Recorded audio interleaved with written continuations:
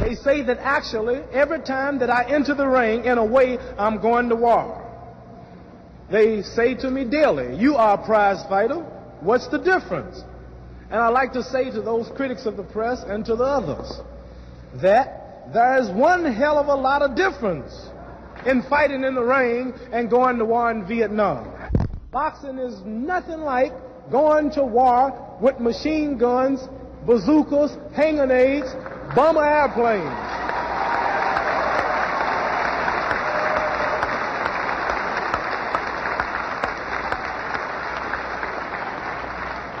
My intention is to box to win a clean fight. But in war, the intention is to kill, and continue killing innocent people. Groups of black veterans recently met in Washington, D.C., and these groups have never come together like this before. They're hoping that by joining forces and telling their stories, they can make their voices heard regarding generations of inequality that they faced after serving their country. NPR's Quill Lawrence reports. Richard Brookshire served as a combat medic in Afghanistan, where he saw a lot. In 2016, when he got out, to the outside world, it appeared like he was all set. He had a job lined up. He'd studied public policy at Columbia University while still in the Army. I graduated graduate school, and I got out the military within a month of each other. And that fall, Trump was elected. And I think for a lot of us in this country, it was a culmination of a lot. Just months later, an avowed white supremacist killed a 66-year-old black man in New York City with a sword. It turned out the murderer was a fellow Army vet Brookshire had deployed with. We were stationed on the same place for basic training. I went to Afghanistan at the same time, obviously with the same brigade, and then got out at the same time. That sparked, I think, in some respects, a bit of a spiral for me. For Brookshire, that spiral became a full-blown mental health crisis. His career derailed. But as he was working on getting better, he noticed there were lots of other black vets needing help, and veterans organizations weren't connected. I looked on the internet, and when you Google black vets, nothing much shows up. Brookshire went on to help found the Black Veterans Empowerment Council, the BVEC. 19 black veterans groups working together. Brookshire was telling his story at their very first meeting in Washington. Listen, I'm like a working class kid, grew up with a Haitian mom who's also a vet, who's here now. Thanks, I love you. And I think my story is a powerful one insofar as that, like, I don't wait. I don't ask for permission. I just do, and I let spirit lead it. And I'm hoping that there's a lot of other black vets that want to stand next to me to do it. Storytelling and honoring the history of black vets is one part. Another is policy. The BVEC is already promoting research done with Yale Law School, which confirms that statistically, black vets are more often rejected by the VA or given lower benefits. Veterans getting their benefits is not something black vets should even have to ask for, says Navy vet Daniela Anderson. That's what's going to combat the narrative on the other side, if you want to call it that, right? The narrative that is telling people that this isn't necessary, that we're asking for something that's not owed. The BVEC is pushing legislation to address racial bias in VA benefits now and going back to World War II. In the meantime, the coalition can take direct action. Veterans become more expensive if they're not using VA programs, right? Eli Williamson runs Leave No Veteran Behind in Chicago. No, I'm sorry, guys. I'm an airborne soldier, so listen, you're either going to say check or you're going to say something, right?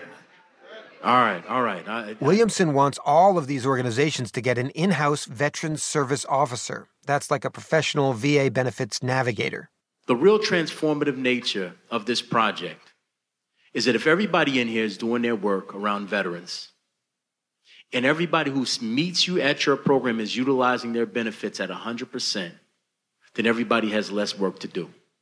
If we increase the usage of VA benefits by 30 to 50%, we're talking about billions of dollars that flow into the same communities that are disinvestment, correct? The communities that these groups live and work in.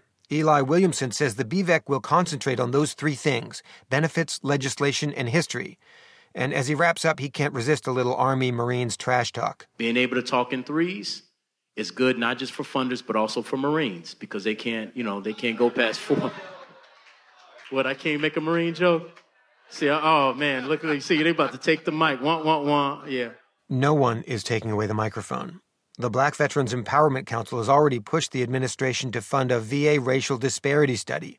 Next is a bill in Congress to pay reparations for black World War II vets who were cheated out of their GI Bill benefits. They're meeting again next month in Chicago.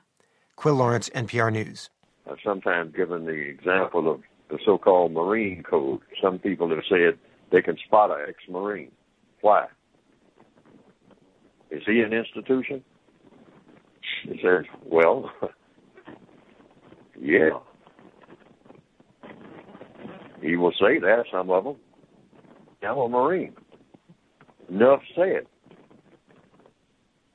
They say, well, what does that mean? It means I'm a Marine. The U.S. Senate is expected to make history when it votes to confirm General Michael E. Langley to command U.S. forces in Africa. He'll be the first black four-star general in the Marine Corps' history. That's 246 years. That milestone is being celebrated, but also held up as a sign of how slow the military has been to change. 70 years after U.S. armed forces were officially desegregated. Here's NPR's Quill Lawrence. Senators on the Armed Services Committee made clear they intend to confirm Langley at his hearing. They asked polite, deferential questions. In classic Marine Corps style, Langley gave direct, concise answers. The global security environment we're witnessing today is the most challenging I've seen throughout my 37 years. These challenges cannot be solved by military power alone. They require integration of diplomatic efforts and comprehensive strategies from other allies and partners.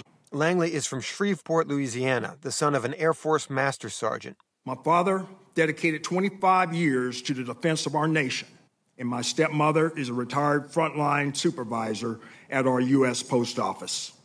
Without their support, I would not be here today. Langley has led from the platoon level all the way up to commanding Marine forces in all of Europe and Africa. He's deployed to Somalia and Afghanistan, where he led a team advising Afghan troops in Helmand Province. The Marines saw heavy combat there. He's got graduate degrees from the Army and Navy war colleges. So for some, it's more a question of why it's taken so long. It's great to see him getting this long, overdue recognition. It's a great move for the Marine Corps. Jeremy Butler with Iraq and Afghanistan Veterans of America says the military has diversity, just not among the senior officers, which makes it hard to persuade the best and brightest young Americans that the military should be their career. The other headlines that we're seeing today is how all the services are having an incredibly troubling time meeting their recruiting goals. And if we don't have a military that's reflective of the values that our country is striving to maintain and to achieve, we're going to continue to see a decline in enlistments. The Marine Corps Command lags behind even other military branches in diversity. Langley is one of just half a dozen black Marine generals. He will now be the first four-star. Quill Lawrence, NPR News.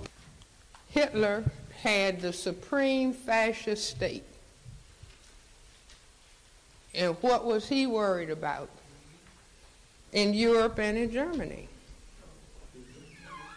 He was worried about white genetic annihilation.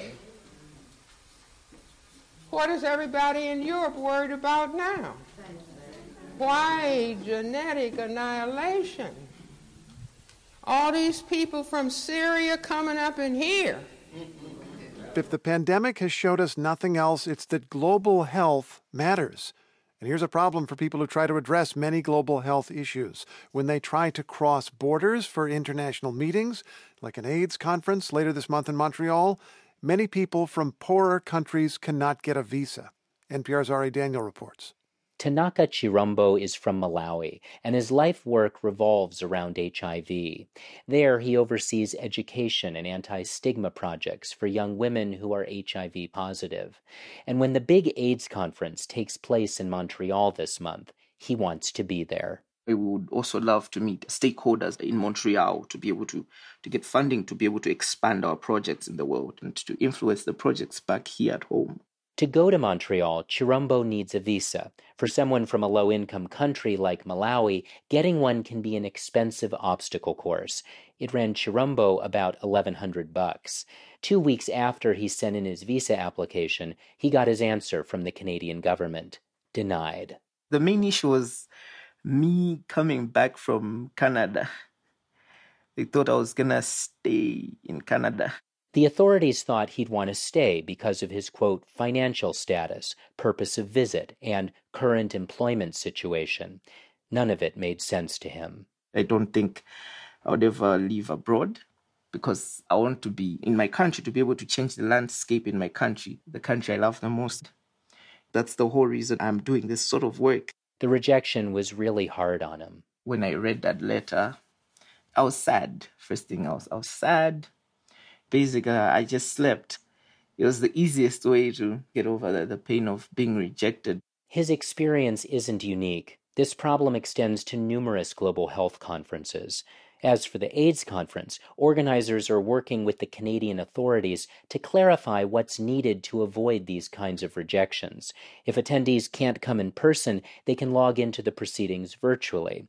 But Madhukar Pai, an epidemiologist at McGill University, says that's not ideal either. What happens to all of the, side room discussions, the coffee, the chat, at the bar at night, right? How do you network, make deals, get opportunities, right? All of those intangible benefits of in-person meetings. And this means, according to Pai, that it's often attendees from higher income countries who make the decisions that can shape funding and the research landscape. People from the global south might be relegated to a secondary status. If we don't do this carefully, we will dramatically worsen the inequities already in global health. It's a problem that's gone on for years, and that's because high-income countries have had the resources to host these big meetings. So says Adnan Haider, vice chair of the board of Health Systems Global, a group that promotes health policy. Frankly speaking, the decision-making around where to host those meetings was not as sensitive to the concerns that we are talking about today. But I think over the past decade or so, we have a long ways to go, but that has improved. I think the intention always is there for equity. He cites the symposium that his organization hosts. A few years ago, it was held in Liverpool, but this fall, it'll take place in Bogota, Colombia. When the locations of meetings like these are changed, Dr. Michelle Joseph says that elevates those from the very countries where many global health concerns are most acute. She's in the Department of Global Health and Social Medicine at the Harvard Medical School. Unless you are fully immersed and living and breathing in that country for years, you will not have what lies below, which is so much deeper and more complex. Lived experience takes years, and that's only afforded to those who live and reside and work in that space, and those are the voices that require amplification. Voices like Tanaka Chirombo, the HIV advocate from Malawi. Why do you even put conferences in such a place where visas are so hard to get? Since his initial rejection, he submitted a revised visa application. He attached additional bank statements, his return ticket, and letters of support. To be able to prove my case, to show my commitment that I'm still going to go back home. A couple weeks later, Chirombo got good news. His second visa application was accepted, just in time. Ari Daniel, NPR News. I thought I asked for an African American to replace Terry. You requested an Afro-American? African American. Jerry, you know I did. I put it in writing. I didn't see it. You see it? If you don't like her, you send her back. Yeah, you tell her you didn't like her performance because she was white. What? That's not the point. Flipper, she's been here for 5 minutes. Give her a chance. This sounds dangerously like reverse discrimination to me. Now, former and current Cincinnati police officer are suing the city in federal court claiming reverse discrimination. So this is after they were disciplined in the department for using the N-word while in uniform on duty. Mike Schell, following the trial, joins us live from downtown with the very latest. Mike. Yeah, Chris, Cincinnati police officer Barnett and also former police officer Dante Hill are seeking damages against the city, and former police chief Elliot Isaac. Chief Isaac was on the witness stand today, and the jury must decide what he knew and when did he know it. I see no circumstance where the use of that word is appropriate. That is former police chief Elliot Isaac in January of 2019 after 2 of his officers used the N-word while on duty. Officer Hill to another black man as he broke up a fight at a Westwood home in September 2018. I told you to walk off, didn't I? That alcohol got you acting stupid. And Officer Barnett used the N-word, referring to an African-American woman he restrained during her arrest outside a nightclub in Roselawn in December that same year. What you just say? Isaac signed off on a written reprimand for Hill, but suspended Barnett's police powers and made him turn in his gun and badge. Isaac signed the written reprimand for Hill, but said today he often relies on his command staff, who also signed the document, to make judgment calls on discipline. An attorney for the two officers said the reprimand involved a serious issue and the chief should have examined the document more closely before he signed it.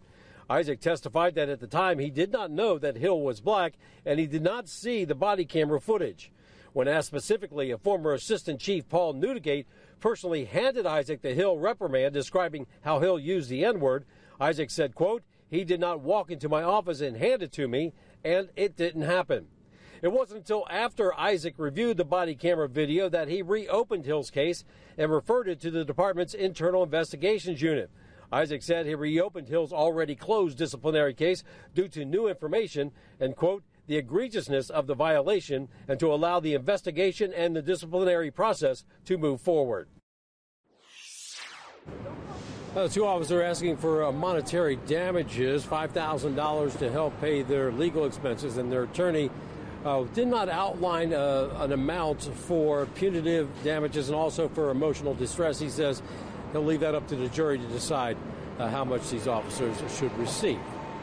Reporting live downtown, Mike Shell, Fox 19 Now. When you think about it, hiring is an exercise in predicting the future. You're picturing the outcome you want, and you're finding out if the person you want will be able to create that future with you. You've got their resume, you talk to people who've worked with them, and you interview them, ask them their biggest weakness. And there are those intangibles, that little voice that you realize later that you should have listened to. All that looms even larger when you're filling the top job at an organization, the chief executive. At stake is the future of the organization, a future that affects so many people.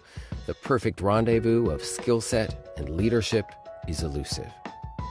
Today's guest has been reverse engineering the performances of CEOs and has found some surprising correlations between their personal behavior before they were hired and their professional record after they were hired. So much so that you may have never thought to look at these attributes. In fact, many boards don't. Aisha Day is an associate professor at Harvard Business School, and she wrote the HBR article, "When Hiring CEOs, Focus on Character." Aisha, so excited to talk to you. Thank you, Kurt. Thank you for having me. So how did you get interested in studying this?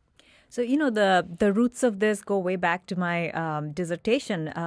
Corporate governance was always of interest to me. And right then we had the big scandals of Enron and WorldCom and some other companies. And then we had the Sarbanes-Oxley Act that Congress introduced with a host of systemic fixes that'll prevent fraud. But, we had all these controls, but then we have a layer of scandals again, and then we have more regulation and more fixes. And it got me and my colleagues to think that, are we missing something here? I mean, it's not to say that structural fixes aren't important. They absolutely are. But they are not perhaps the full solution. So what are we missing? Is there something else? And can we go into the psychology of the person a little bit and see what about them matters? I mean, maybe we all understand, yes, people matter. We need to consider that. But what about them do we consider? What do we look for? What is, though, the customary way that corporate boards and executive committees go about hiring a CEO? What's their MO? Companies probably first identify what is it that we want to do and who is the best person to get us there. Like if you want to really grow, you want someone who's been successful in growing a firm and expanding. So you probably look at performance, etc. And through potentially a search committee or a selection committee, which is the norm, I think, in most companies, based on conversations with different executives and board members, they probably are not looking at off-the-job behaviors, particularly when someone has been promoted from within. Traditionally in academics, we always believed for decades that factors such as industry factors, firm factors, countrywide factors basically determine how a person is going to act. So if you want an executive to behave a certain way, give him or her a certain level of incentives and they will respond to it. And the idea is everyone will behave the same to a certain level of incentives given to the person. It's that assumption. There have been several scholars that have said, well, individual human behavior, like, Hambrick and Mason is a very popular study that first said that they called it the upper echelons theory, and they said managers' experience, values, cognitive styles deeply impact their behaviors in organizations. And the idea being not everybody will behave the same to the level of incentives and these other factors that are presented to them. So individual characteristics matter. That sounds, when you say it, so obvious, right? But that's not really, there isn't a way to kind of qualify that in the whole hiring process. Right. And I think one of the challenges is, okay, even if we believe in theory and now, data has shown it, is that, individual preferences or character matters. How do we measure it? How do we know these are such intangible, unobservable traits? How do we even know what a person is? I mean, in an interview, you have their CV, you've seen what they've done, at least in their professional life. They are at their best. I mean, how do you know what is deep within a person? So I think one of the challenges is just measurement. Like, how can boards tell?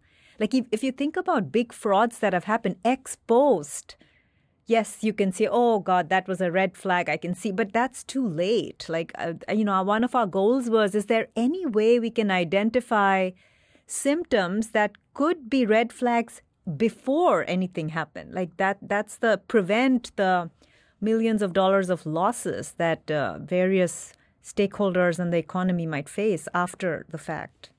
So how did you figure out a research way to sort out, these individual differences that might be meaningful?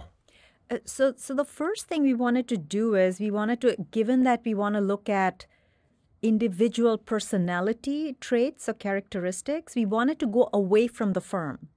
If we want to really get to the person, let's look what they do off the job when there's no incentives, no constraints. They act who they are in most cases, right? And so let's focus on that. Yeah. And then we wanted to, let's examine literatures. Like, what are some of the key fundamental traits of human beings that come out as symptoms in their personal outside behavior? So you looked at white-collar criminals for clues here of things to look for. First we just looked at psychology and criminology, and we read a lot of things. And just this criminology literature suggested the existence of breaking the law. The idea of when you break the law, what is an external symptom, the underlying construct of this external symptom of breaking the law is that you have low self-control and you have a disregard for rules, laws, norms. You feel they don't apply to you, and you're willing to do what you want to do regardless of existing norms or rules. So that's the underlying construct. And the way it shows itself, the external symptoms are, you're arrested for just legal records, legal infractions. So we said, well, if that's the case, let's look at executives with legal infractions in their personal life, which are potential symptoms of this underlying notion of lack of self-control and disregard for norms and rules. So this can range from a speeding ticket, like a driving infraction, to physical, sexual assault, DUI, like anything in their personal life. And murder, bank robberies. Well, in our sample of CEOs, we don't really have bank robbers and axe murderers, but surprisingly, we have a lot of some of the other severe, there's domestic violence, sexual assault. There's a lot of such types of more severe infractions in addition to speeding tickets. And do those sorts of things come up in background checks, but people get hired anyway? That's the thing. This interesting thing first was like, wow, there are actually CEOs with this in their backgrounds. So they somehow... it was in our sample, about 1,000 CEOs, about 20% had such infractions. So 20% of the CEOs somehow were not prevented from that position given their background. Either they were not checked or it didn't matter. Of course, at first we were like, well, these minor infractions, do we care? Like speeding ticket, most people have them. But then, there were influential researchers like economist Ray Fisman and Edward Miguel. One of the things they found is that if you, for a UN convention in New York, the number of parking tickets were highly correlated. Whoever got those parking tickets were correlated with the corruption back in their home country.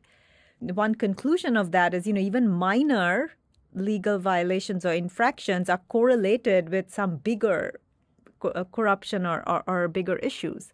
So that made us think that, well, we shouldn't rule out minor. And yeah, intuitively it shouldn't matter, but then let the data tell us that. Yeah. Wasn't there some research where executives with speeding tickets sometimes had better financial performance? It was a sign of risk-taking that often paid off? I don't recall. In our study, we checked for it. We actually we do find an upside for our other character measure, which I can talk about in a bit, materialism. But for this, we actually don't find higher upsides necessarily and we control for risk-taking and a host of other characteristics to say we're not capturing risk-taking. We're capturing this other construct, hopefully. It's of course, I should note, these are empirical proxies. Of course, they're noisy. But on average, the hope is we capture the construct we're after. We did a match sample of fraud versus non-fraud firms. And interestingly, we found even for the CEOs of fraud firms had like significantly higher speeding tickets versus CEOs of non-fraud firms.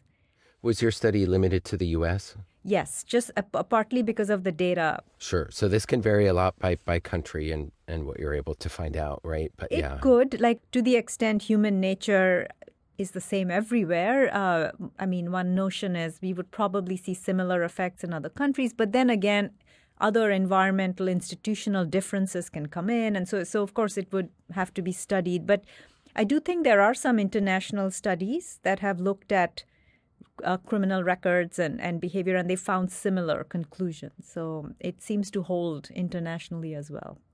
So staying with criminal infractions here, speeding tickets, especially if you have a lot of them, had a strong correlation with corporate fraud. Corporate fraud, earnings manipulation. Yeah, and which was initially surprising that, oh, wow, even speeding tickets give you an effect. But then again, this goes back to the theory and what Fisman and Miguel found, that even small infractions are symptoms of a bigger thing. That underlying idea is, I don't think rules and laws apply to me. I'm going to do what I want to do, and it doesn't matter what restrictions are in my way. I'm going to ignore them. I think that's the construct, and it interestingly displays itself even in minor infractions. What about more serious infractions? Yeah, in fact, so after we looked at the fraud outcomes, we even looked at insider trading, because fraud is relatively rare. Let's face it, maybe 1% to 2% of all public companies are engaged in fraud. Right. But something like insider trading is much more widespread. The insider trading that we measured is not necessarily illegal, but the way that if certain executives are consistently benefiting or doing really well compared to others, one could argue that they have benefited from private material information. But so just to note that this is not necessarily illegal. It could be, but we can determine at least. Yeah, but just kind of suspiciously, it may not rise to the level of the SEC going after these executives. But to the point of your research, it indicated that there's potentially some... Exactly. Yeah, potentially. Interesting thing in that research is we went on to ask, well, okay, so now with the basis of a couple of projects, we see that, those with criminal infractions in their off the job, in their personal lives, seem to be correlated with these kinds of acts on the job as well. What about the structural governance systems? Can they prevent this kind of behavior? Can they discipline these executives? And what we found is that good structural governance can discipline minor record holders, the speeding tickets, but the severe ones were making the profits anyway, despite those. So that was potentially alarming, I guess, to regulators and boards that, well, it only goes so far. Only goes so far. Only say that when it is white-collar crime, white evildoers. Context of white supremacy, Gus T. Renegade, worthless Negro from Virginia. In for another broadcast, hopefully to share constructive information on the system of white supremacy. Today's date, Friday, July 22, 2022. So I have been told. This is our weekly summit, Neutralizing Workplace Racism. If you have thoughts, observations, suggestions, certainly, if you have figured out some codification, these are things to do in your work environment.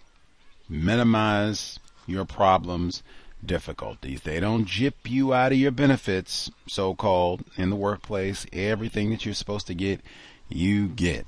If it's a Starbucks gift card, a $2 gift card to Target, everything you are supposed to get down to the last nickel, you get it. They don't have to come back and do some sort of raggedy investigation 50 years later. Oh my Lord, you were supposed to have gotten a $10,000 bonus, and by the time we put the interest on all that, seems like we might owe you about $1 million.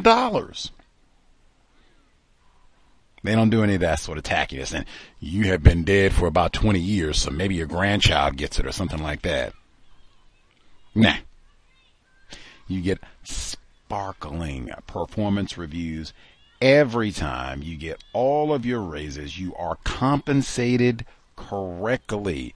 You are a valued member of your organization, and you are reminded of that. Not every time you come in and they have a lame employee appreciation day with tacky streamers and party favors.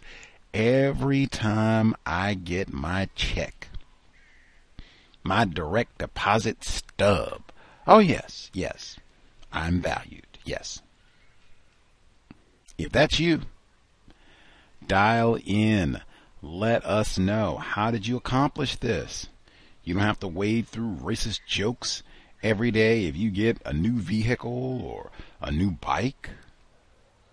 They don't come and tease and mock you and try and sabotage whatever this new item is. No. Let us know how you did that. The number is 720-716-7300. The code 564-943#. Press star 61 if you would like to participate. The number again, 720-716-7300. The code 564-943#.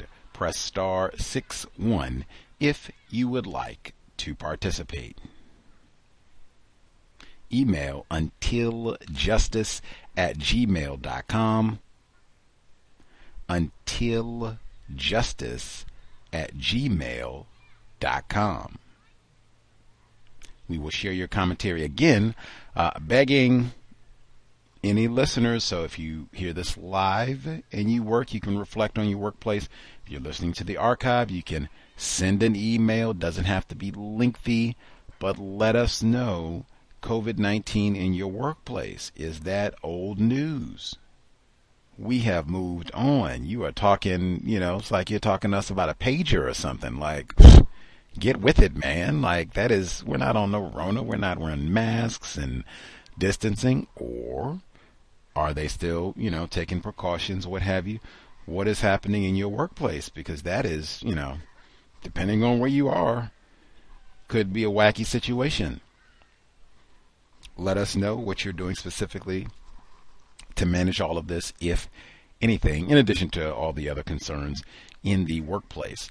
The news segments that we heard before we get to folks who wrote in and or called in, the first two segments, both about the armed services. Now, the first segment, they talked about the big conference, black veterans getting together to talk about their experience of racism, and then to make this better for future generations and to get what they are owed. Now, we have heard about this from a number of folks, Irie and other people, talking about different ways where they were deprived of maximizing their service to the United States government system of white supremacy racism.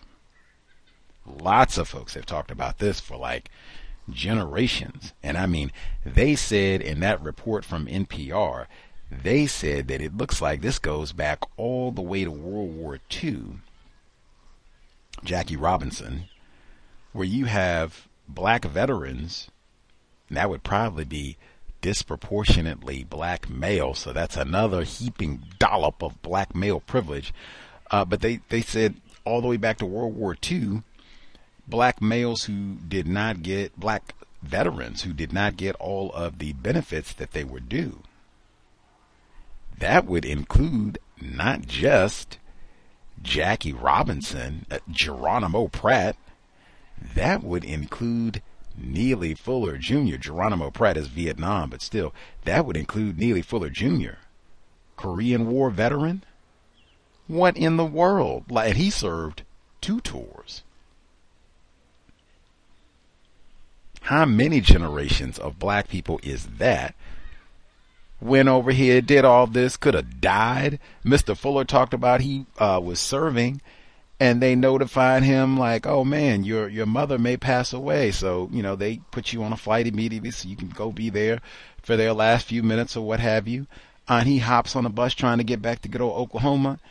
And he says, the race soldier bus driver says, Nigra, get to the back of the, same thing we tell it, back of the bus, bottom of the boat. Says, I'm in Uncle Sam's army. I got my slacks on, my uniform and everything, ribbons on my chest and everything.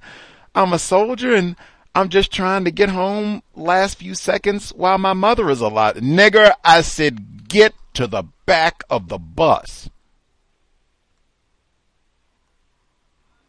That's the sort of thing. Keep in mind, not only because we were just a few weeks ago talking about, hey, military, that could be a career choice, right?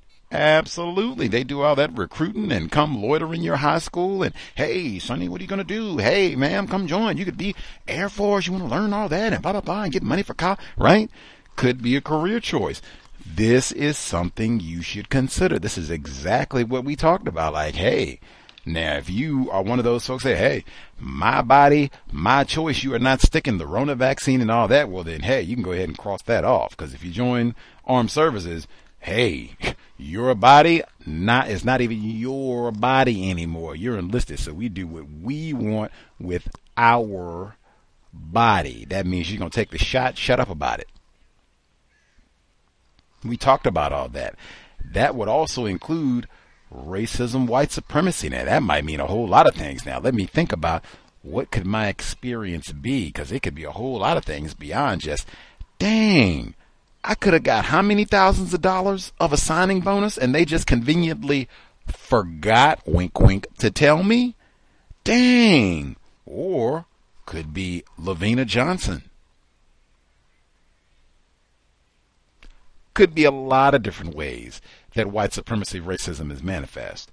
So that is for sure. Now, I had never heard of the Black Veterans Empowerment Council, but that might, like, if you can find their website or what have you, if you have relatives, friends, whatever it is, if they've served, talk to them in detail. And I mean, hey, give me the lowdown. So what's it like being a Negro in the military? And have them explain it to you. Am I going to be with Joseph Christopher? Because they talked, oh my Lord, did you hear that? They talked about James Harrison. We talked about that before. I didn't know. I remember James Harris Jackson, the white race soldier, went to New York with a machete, sword, killing black people. I brought him up with Joseph G. Christopher. I didn't know he was in the Army. We would have been talking about him way more during the .22 caliber killings. And that's another one when they talked about James Harris Jackson going to New York to kill black people, immediately like, oh man, haven't we seen this before? Midtown Slasher. They didn't do that then either. Anyway, but it would be lots of components to that discussion. Who are going to be the other folks in your platoon? All of that to discuss, like, man, is this a career move? Is this going to be worth it?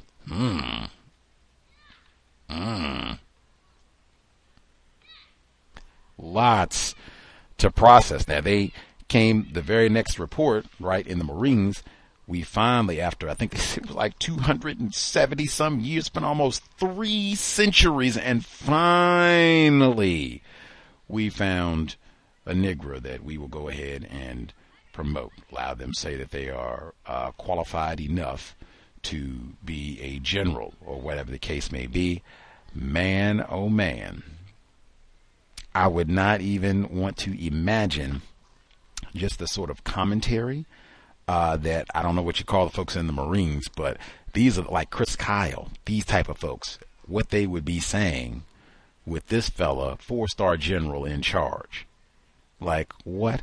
Lieutenant General Michael E. Langley. Like, what? What? Particularly, remember they had all those reports during the Obama years talking about how some of the more explicit, crude, white supremacist organizations, they were encouraging young white race soldiers. Yeah, those recruits come to your neighborhood or high school. Yeah, join. That way you can learn, get all of the ballistics, explosives, arms training that you can on Uncle Sam's dime, and then you come back and share with your white brothers and sisters. That was widespread. So, I mean, if that sort of sentiment is continuing, no reason to think it hasn't. And, oh my Lord, I got to serve under Negro Lieutenant General Michael Langley. Like, what? Oh. Ugh. I could only imagine. I'm sure the late Colin Powell heard the same sort of thing. Let's see. The next report we heard in Cincinnati. Now, this one I thought was somewhat fascinating. Even with the video, I had to kind of watch it, and they even had an update since. But the report, Cincinnati, Ohio, they were talking about racism, so-called reverse discrimination in the police department. They picked out 2 separate officers. Dante Hill, black male. Dennis Barnett, white man. Now, they said both of these officers were recorded using the N-word, Negro, while on duty. And they gave the different situations. Hill, black male, he's breaking up a fight or whatever. Alcohol has got you niggers out here acting crazy. Sobriety would be best. So then Officer Barnett, the white male, he says, he's going to break up a fight. The Negro hit him in the face or struck him in the face or whatever it was. I don't think it is professional to be using that sort of language, like, period. But I mean reverse racism, because the white man got a serious reprimand and the black male got a, hey, you shouldn't do that. Now, hey, I mean, if you want to be serious about it, everybody, because in my view, that black male would not have said that. He would, Dante Hill, he would not. If it had been a group of white people, and I mean, hey, you're going to tell me you don't see groups of white people out drinking in public? Even underage white people out drinking in public? If Officer Hill had went to approach a gang of intoxicated whites of any age group, I don't think he would have yelled at them, see that, alcohol or those wine spritzers got you crackers out here acting stupid. I don't think he would have said that. I'm one of those, hey, justice all the way. Don't come over here calling yourself police and talk to us. You niggas is out here doing, and then when you go over to, sir, ma'am, you seem to be a little intoxicated. We do have laws about being intoxicated in public. if that's the way that you're going to talk to the white people, that's the way that you talk to the non-white people. It should not be wildly different demeanor and even if you know, and really I'd say especially if you know these black people. Like, really? That's the reason that you wanted to be a police officer, to go yell and call black people niggers? I don't care if they are doing something wrong. Take them to jail. Again, like I said, I don't think you talk to white people that sort of way if they're engaged in the same behavior. Now, the white man, I mean, I don't even have to think about that. You are a white man. We are not trying to have any more marked GED deferments where this sort of language is acceptable in the workplace, especially from an enforcement officer. The same P word I just used, not police, professional. Got the body cams and everything. We are not trying to have anybody nigger. These are citizens. If you're arresting somebody, lock them up, do it professionally. Let's go do it safely.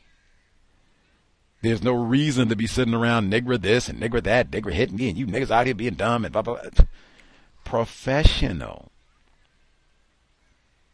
Now, if they say, hey, black people, you know, this black person maybe uses this sort of language or whatever, I am all for professional. You're not on your free time. I've said that for years at the cows. Not supposed to be using that sort of language in the workplace, even if you work exclusively with people classified as black. You're on the job. Be professional. I mean, it would have to be you work at the Bunny Ranch. You work at like a, you know, comedy club, a la Gus T, way back when. And that's, you know, everybody talks like that all day long. Got it. Kevin Hart is here and all that. So that's just what we do.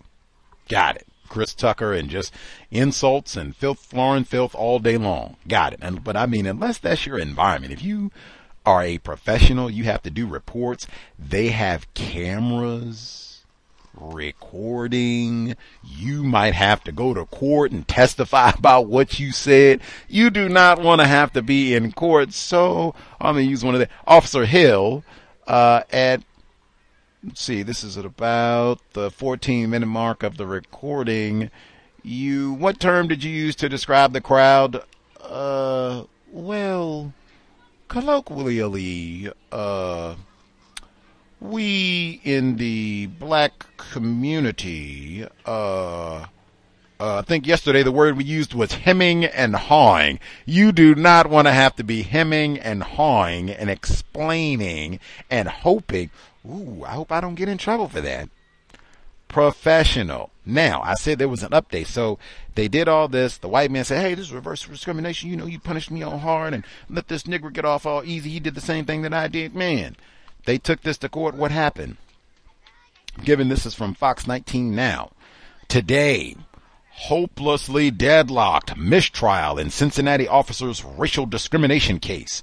A jury could not decide Friday whether the city of Cincinnati and now former police chief intentionally discriminated against two officers based on their race when the officers said the same racial slur on duty but received very different discipline.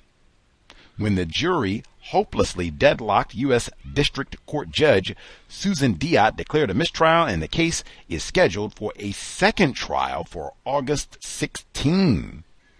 So we'll have to pay attention, especially folks in Cincinnati, for workplace racism. Now, I don't know, folks, you can give me your thoughts on that. Like I said, now, if this was, you know, the club or something else, I'd maybe feel different. But I mean, hey, I'm for punishing anybody, especially bold-faced print. You're an enforcement officer. You work at the courthouse, fire department, anything like that. You're a public servant. You should not be talking that way, period. I do not think that's anything to celebrate, that if you are a black person, a non-white person, that you can be anti-black with black citizens in the workplace while on duty, and you will get less harsh punishment. I do not think that that is acceptable. That's the sort of thing that we should be trying to get rid of to begin with. Don't want to see any black person fired, but I mean, really, I would be disgusted under any circumstances. A black police officer, firefighter, court clerk, any sort of civil servant called me a nigger, even if I was in the wrong. Man, Gus T would be writing a report. Like, are you serious?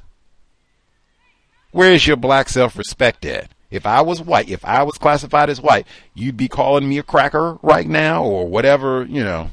I don't even know what's comparable, but same thing I said before about black behind. Like, okay, if it's going to be get your black behind, your drunk black behind out of here. Okay, now, if I'm white, is that the way you're going to talk to me? If the answer is no, then nah, reprimand Dante Hill too. Black brother. Let's see. I didn't get to, did I miss one? Oh, the vets, the visas, not vets, visas. I talked about the vets, the visas. They talked about the folks from Global South, and they had these conferences and what have you about climate change or whatever it is. And then the non-white people are not allowed access. Lots of ways that works out. Either they don't have the expenses or white people deny them entry. You're coming from someplace with the Rona, black, get back, get on out of here. And it's not like they haven't thought about all this in advance. That just shows the priority about who they are really interested in attending these sorts of activities. Last comment, and then we'll go ahead and get to the folks who dialed in. We heard the report from Harvard Business Review, HBRcast, where they talked about red flags for hiring, particularly CEOs and other employees in general, I would add, with Aisha Day. I believe that's a non-white female. I thought that was significant because they talked about even going into like personal behavior with traffic tickets and what have you, and saying that sometimes one's personal behavior, personal conduct can be a more active in terms of predictive window through which to view behavior and to try to predict future behavior, because their personal life, they're unrestrained, they don't have any corporate rules or what have you to try to follow, anyone to impress. So, you know, what's their conduct when they're unhinged, so to speak? No inhibitions. And if it's, hey, I'm speeding and doing all this and parking wherever I want to and all that, like, oh, okay, rules do not apply. Now, I would say this, I would think, would apply especially to white people. I think it is much more difficult, the system in which we live, for black people to behave like that as though rules don't apply. It's more likely to be the sort of thing that we heard the black doctor who said 55 miles per hour means you, black boy. That's more what you're going to see. It's going to be more white people park where I want to, drive how fast I want to, leave when I want to, come in when I want to. That's more going to be white people. Yeah, I wear a mask if I feel like it. Get vaccinated if I feel like it. We heard that with the San Diego police officers. That's more of a white person thing. I thought all of that was important because I think Peyton Gendron, we talked about all these white killers. I think we non-white people miss a lot of these so-called red flags, maybe call them white flags, from white coworkers, even non-white coworkers, people that we're around. When you have people like just being in a professional environment, but your behavior does not conform to that. You're in a professional environment where we've had people who say they got folks who are bringing in guns, even just bringing in, you know, publications like Guns and Ammo, talking about guns and violence, racist jokes. All of these sorts of things are so-called red flags. This person is not showing behavior that is in alliance, in accordance with, we're in a workplace environment. We should be about safety, professionalism. This person is behaving like they're at home, and or the rules of the work environment do not apply to me. And that is tons, if not all, but tons of white people. That's the sort of thing. Pay attention to that in your workplace. Do not minimize that. Even if it's non-white people, any of these sort of antics where it's like, wow, where you look at that like, man, that is not acceptable for the workplace. I know I wouldn't engage in that sort of conduct in the workplace. Make a note, and it might even be the sort of thing that needs to be reported. Take the example that we just talked about, somebody coming in and they're talking that way as a police officer, even a black police officer. Like I said, let's take the situation, let's take it that it is. Black people do drink. They got out the St. Ides and the Colt 45 and went wild. July 4th month and all the rest of it. Okay. So, let's do the citations, whatever the procedure is. Are we doing a warning? Are we doing citations? Are we arresting? Let's get to it. But not being professional about it. Make the arrest. I understand everybody gets upset, but I mean, whoa. As I said, we got body cameras and what have you. We're supposed to be professional with our conduct. Not doing that, boop, that would stick out like, oh, okay, this person is behaving like they're not being recorded. Like nobody's going to, hold them accountable for what they're saying. Nobody else heard this and might report them. They're behaving like they're not concerned about any of that. Wow. At minimum, I'm going to be careful about that. Like if it's a white person, that's a report. That's not even anything to think about. That is a report.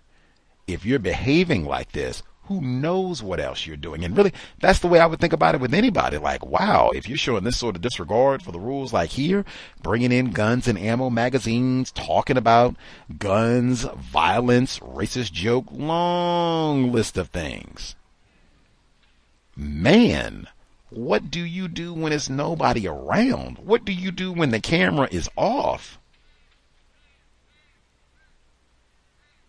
Red flags, so-called white flags, are important. I said yesterday, I think sometimes if you're a little bit more confused about racism, white supremacy, maybe not paying attention to things, sometimes those signals can be minimized.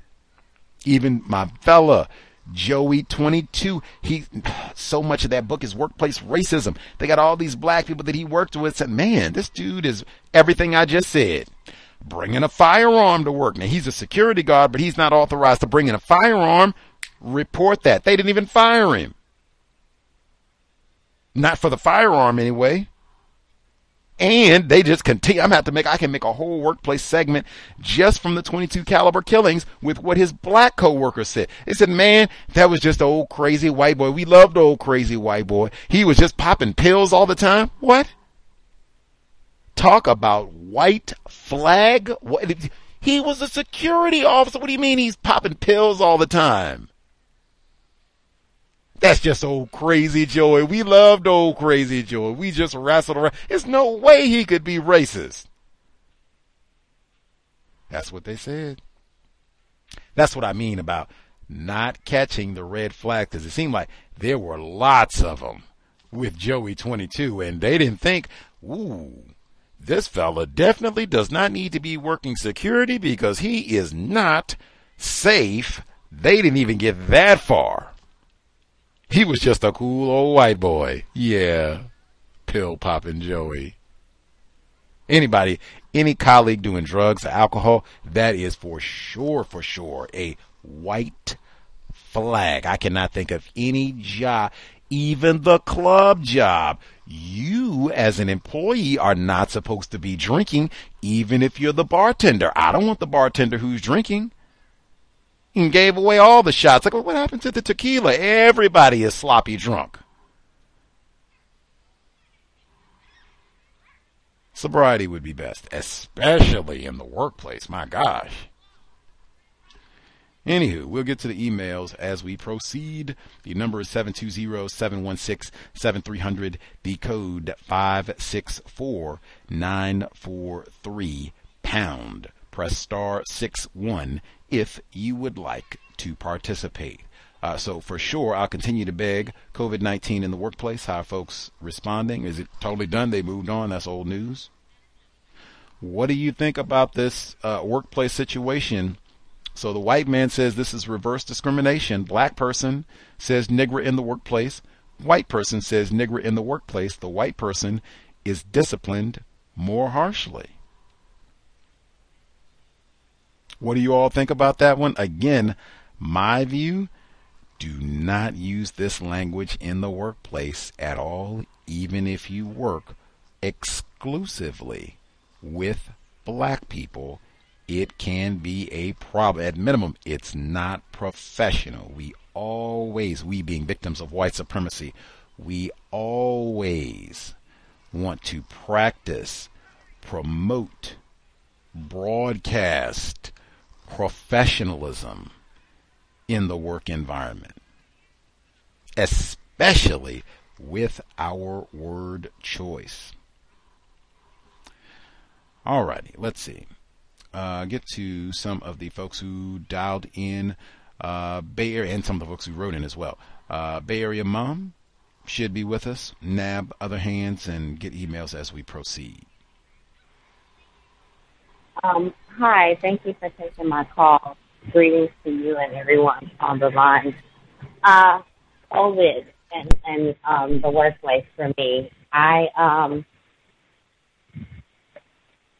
in a school, so the kids have the option to wear or not to wear a mask. The adults the same, so it's still 50-50 with either wearing or not wearing masks. I'll continue to wear my mask. Towards the end of the school year, children were getting sick. One child missed his graduation because he had COVID. So a lot of kids were catching COVID towards the beginning of June. So they just didn't talk about it because everybody's going to go the next week anyway. I think it's going to be a priority when the season changes. It's going to be a major issue. I'll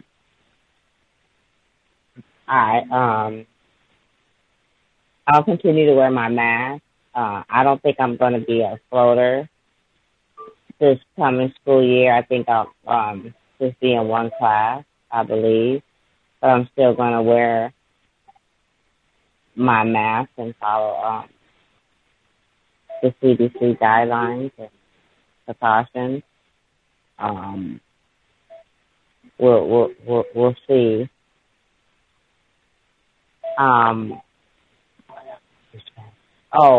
The police officer with the two officers that used that said that word to I'm sure black people, and one saying that it was reverse discrimination. I think it's just an excuse to me to use. They make up the words so they can define them however they want. So it's just an excuse to be able to do whatever you want and then say you did it too, so that's reverse something. I'm sure when the white person uses it, it's in a different tone.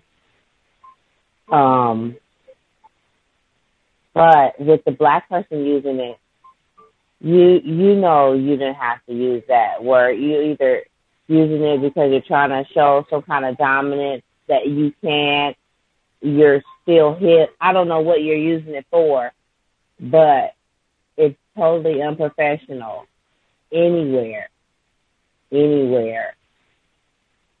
of that kind of language. So that's why I appreciate that we kind of follow policies and guidelines and rules for work, because both officers should know better. But to be able to pull that and say, hey, that's reverse. No, because when Philip did it, all he got was a timeout, and I got yelled at. My name was in the paper, or however it went. So I'm sure when it comes back in August, he's gonna win the case. I go for not using any of that kind of language. Just do your job and go home. What are you doing? Who are you to make all those kind of comments? Just do what you gotta do and go on about your business. Oh, so silly. So that's what I think about it. It shouldn't be used at all. For the black guy to use it, it's so foolish. Don't use it. You're not doing anything constructive by using it. And now you cause such a big problem, there's a court case now. So just don't use it. And if white people want to use it or other people want to use it, let them suffer the consequences. But you don't use it. I was thinking as we were going through the clip, if I do I feel appreciated at work, or do I feel like I'm mistreated at work? And I think I always do feel like I'm not appreciated. I feel like with each job or with each year, I get different situations that make me appreciate the program even more, especially workplace racism part of it, because it's at least 40 hours of one's week is spent at work. And if you can kind of sit through it helps a lot. And so for summer school, when I had to endure that abuse from these teachers or para-educators, teachers' aides, and head teachers, and then how Black people are treated in general, and the blatant disrespect and disregard to whatever you say, and it's just do what you're told,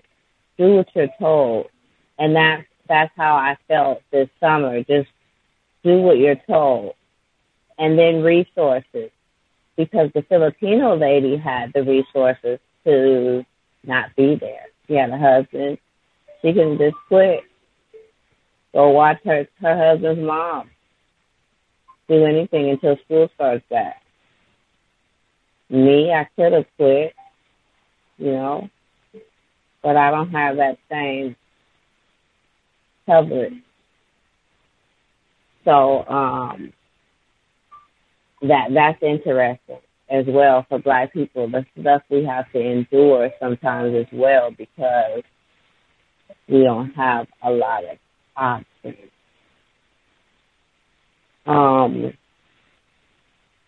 Because I know I report to a BCBA, I had a different advantage over a regular teacher's assistant who just has to take it or go somewhere else.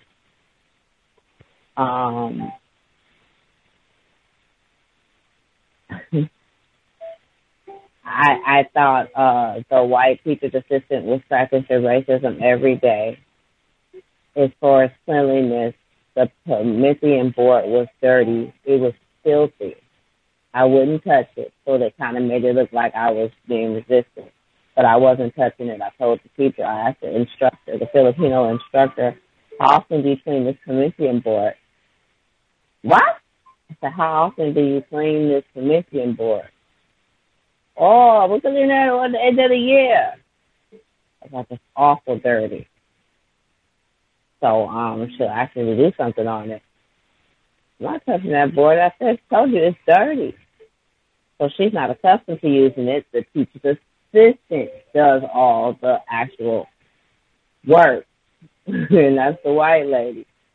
So all the germs are from the white, and it's full like a dog. When a dog is on the screen door and you don't clean it, it's just hole full of germs and viruses.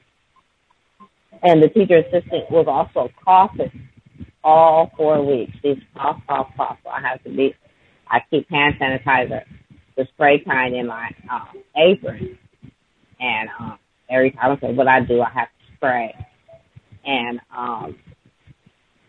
when the blackmail came in, and I did warn him that not only is it not tight his classroom, that what he could go into, so he didn't, just like, oh, whatever. And then as it started happening, he's just like, yeah, you did tell me. I didn't know. And he's a younger guy. He must be, I'd like to say, in his 20s, going to school for whatever, not education. I think it's some kind of physical therapy, some kind of stuff. But he must need this portion of it for his credentials. So the way they treated him, the way he wanted to battle his, he didn't get the concept that he was there just to assist, not battle and question the style, or why don't you do it like this, or why wouldn't you do it like this? Doesn't matter why they do it, just help them do it, even if it's going in circles, help them go in circles for these few hours.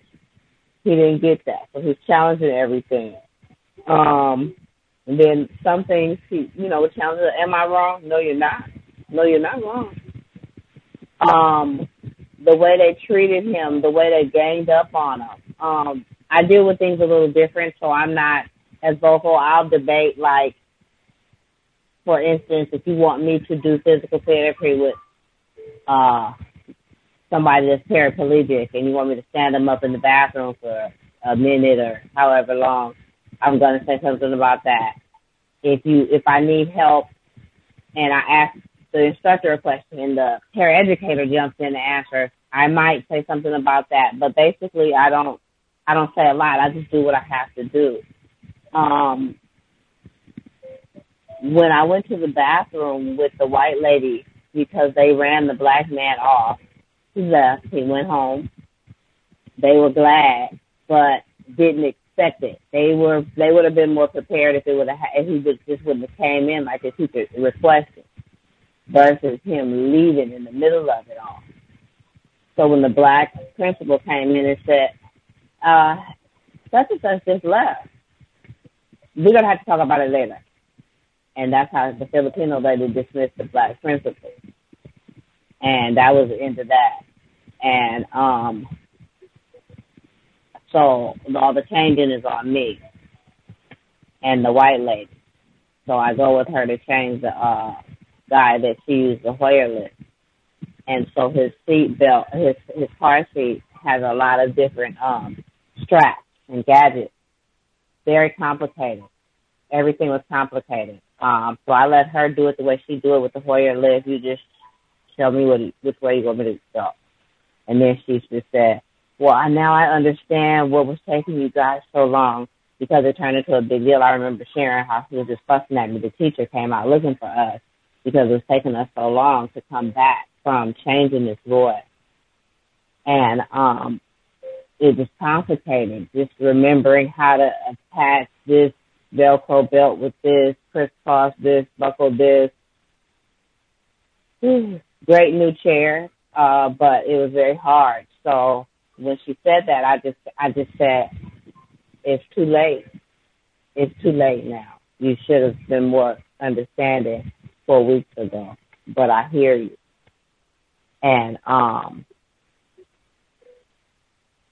even when I was leaving for the remaining of the year, the last day, the teacher said, I know it was hard, but we stuck together, we worked through it, and, I appreciate everything you did. I said, oh, well, yeah, it was hard. Thanks for acknowledging that it was hard, because it was hard. And that was it. So come August, something's going to happen because of every paraeducator or anyone that has ever been in that classroom had a story that was ignored. This summer, I was able to highlight it because I went through the BCBA.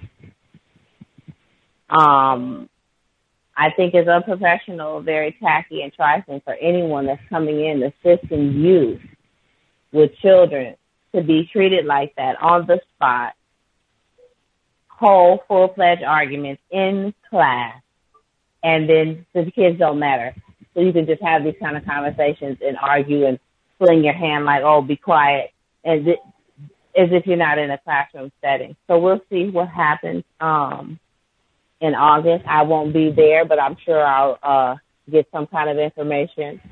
And I'll keep in mind all the things as far as moving forward with this other class, since I'll be stationed in one class, just to do what I have to do, be more observant and not as vocal, just only say what's necessary.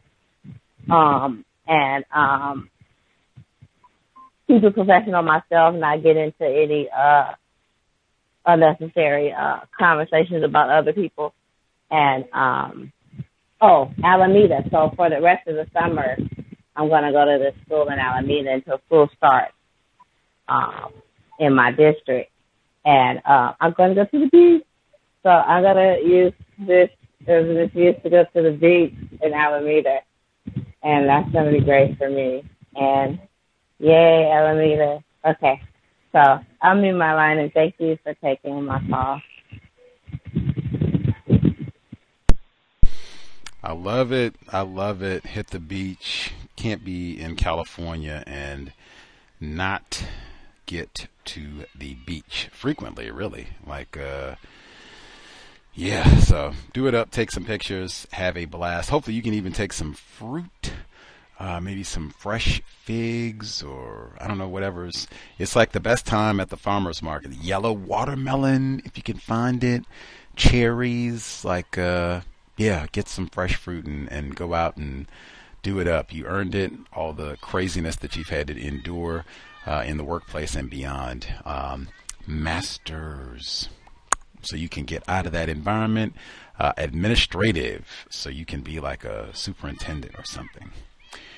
Anyway, I think that is excellent code for everybody. We got from Bay Area Mom in terms of only saying what's necessary in the work environment. I think so many of us get into trouble talking, not even talking about things on the job. We're just talking, giving our views and volunteering our opinion on this and all the rest of it. Man, only say what is necessary. That's it. You can learn a lot more listening. Even sometimes they call it ear hustling. They might not even be talking to you, but you're just hearing other things that are happening, being said in the office place and learning. But not doing a whole lot of chatting. I think she said, Bay Area Mom, she was talking about the black fella that works there and how she talked about him before, challenging this, and this is not the right way. And, you know, I've been trained here and I went to school here, and we talked. Nobody cares what your expertise is. You know, you could have graduated first in your class at Harvard, 5 different times, got 5 different doctorates. Nobody cares. You're a nigger, even if it's other black people, frequently. It's just all those arguments and challenging this and all of that, where she said, hey, sometimes that's what I'm paid to do. They're going around in circles. I'm just helping them go around in circles. I thought we were supposed to be doing something. Hey, they want to go around in circles. That's what we're doing today. I'm not here to correct them and change this up and all the rest of it. And I mean, that sucks if you are an educator. Because I mean, hey, we could be doing more and helping these children. But hey, I'm not in charge. Going in circles. What a metaphor for teaching children. But hey, going in circles. That's what we're doing. Professional. She said that too. Watching what I say and just being professional. I would also I'm not trying to have big public disputes and things. If you gotta question something, let's do this in private, especially in a school situation. But let's do this in private. Everybody has an ego and what have you. See if we can, minimize some of the tendency for things to get really ugly and nasty and personal in all of this. Let's see. She said about the COVID-19, she said she still wears her mask and what have you, just because it's so chaotic in the work environment, and then being around so many different folks and even going to different institutions from time to time. Let's see. And she gave her vote. She says she thinks with the so-called reverse discrimination with the police officers, that the second time around next month, the white officer will prevail, even though she's told, again, professional. We shouldn't be talking that way. Nigger this and nigger that in a work environment, even if it's black people talking to other black people. Let's be professional. We don't talk that way to white people. Let's see. Said they got her on the shut up and teach. I don't want to hear anything. Just shut up, be quiet, and teach. Do what we say. Like that. That's most, if not all, of the work environments. This is not about, we want to hear your opinion and all the rest of it. Shut up and do what we say. We'll do the thinking, and don't come in here chatter unless we ask to hear what you have to say about something. Very, very common. She even said not appreciated, which is, also very common. I think most non-white people in a work environment do not feel like they are appreciated, valued, like, hey, you make things easier, better, right? And in fact, even I think Rob also in California, he said the one fella did say, hey, things do work better when you're around here. You do make it easier. That was not followed by a raise, $2 gift card to Target, nothing. Went to sabotage his bike after that. I think Bay Area mom, she even said her son, like, man, he's working at the sandwich place now. Man, you are dependable. Not calling out, come in trying to steal all the pickles. Oh, can I get a raise? I don't know about a raise. Go and grab an extra jar of pickles, and we'll think about it. We'll think about it. Raise, I don't know. Standard operating procedure. The number again is 720-716-7300. The code 564-943#. Press star 61 if you would like to participate. Let's see. Some of the other folks who dialed in with a hand up. If you have commentary to share, proceed. Can I be heard? Yes, sir. Thank you, Gus, for taking my call, and good afternoon, everyone on the line. I want to first say I totally agree with your mom about keeping your conversation constricted to the job. I believe I said here in the program before that I believe I was set up to say or give my opinion about a political stance on the job, and that didn't work out well for me and hasn't worked out well for me. So I do second that opinion. Your question about COVID-19 protocols on the job, the white people are not following the protocols here. I see a lot of white people, especially white women, walking around with the mask on their side of their faces, hanging off of their face, on their elbows. And in the office, they are definitely not wearing the mask properly. And we, at this office, we do have mask mandates to wear a mask as long as you're in the building. But that is not being observed by the white people. For non-white people, I do see a lot more non-white people wearing their mask. But there are those who are also not wearing their mask, I believe. I see around the office.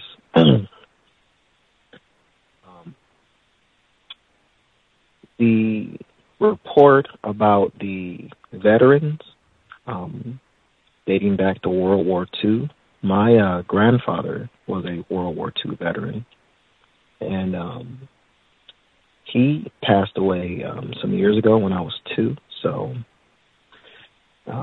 I think I'll have to replay this broadcast and get that information so I could check that website out and see if possibly if we can still utilize his benefits, now.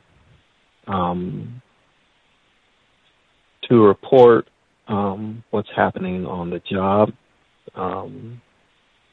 Today I was utilizing the facilities, and a non-white person came in the restroom and asked me about a certain political stance here at the office. And I told him that, well, I'm not too, into talking about politics here at the workplace. Unfortunately, this is a older, non-white black male who looks like he suffers from a lot of medical issues. He got, offended by that statement, and he, I guess, wanted to inform me that, hey, we should talk about this on the workplace because, this is where a lot of our time is spent and, things of that sort. And I was like, okay, yeah. I just don't want to talk about that. That's just me. I mean, maybe someone else could, talk about that kind of stuff. I just don't talk about it here in the workplace. But he was quite offended, so I kind of laughed it off and kind of walked, away. Yeah. It's hard dealing with non-white black people who are confused. It's definitely very, very hard. Yeah.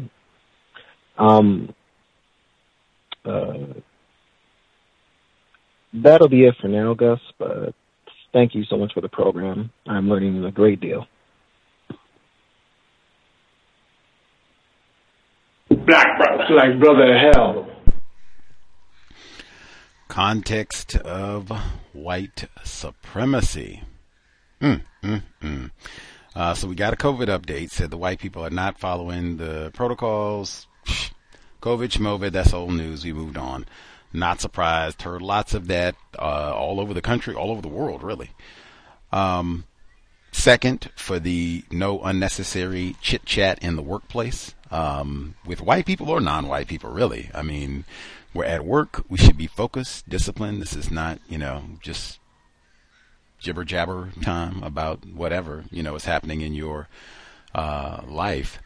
Now, that's fascinating. He said that this fella came in and got upset, like, hey, man, black brother, what do you think, about whatever? I don't know, whatever the situation is.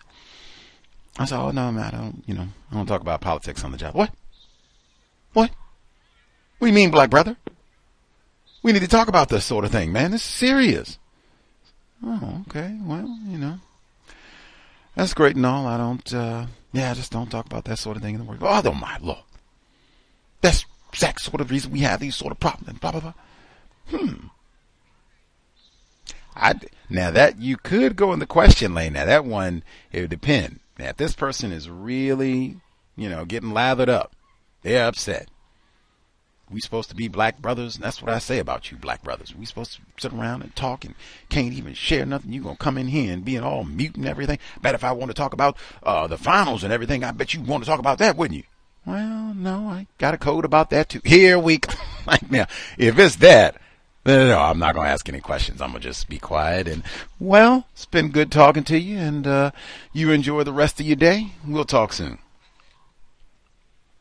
Now, if they're calm, if they ask, well, wow, Brother Gus, why don't you talk about this sort of thing in the workplace? And I can say, well, hey, never know who's listening. Look around. Never know if we're being recorded. Look around. Everybody here can't have the same political view, can they? That one you can look around or not, but I mean, really, even if I'm with all black people, we all can't have the same view, can we?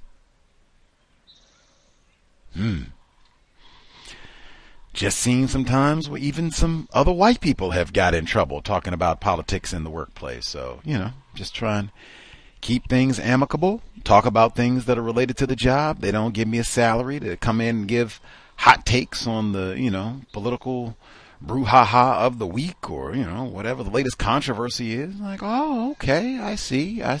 And I might even ask if they're really like, we got to talk, like, what's going to be the result? So we talk about, whatever. Donald Trump, the best years of Obama, whatever. We go and we talk about this. What's going to be the result? What do you think is going to be constructive after we talk about all this? And let them explain it to me and see, has any record of this happening before? Like us talking about this sort of thing in the workplace, this has done what you say. It solved a problem. We got a raise or an extra day off or whatever is supposed to happen, you think, as a result of all of this. And see what they say.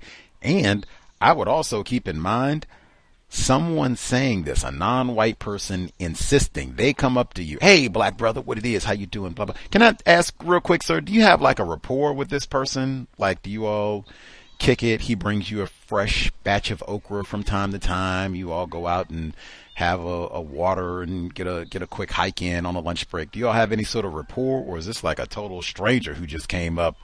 Black brother, what do you think about what's happening down in Indiana with the shooting?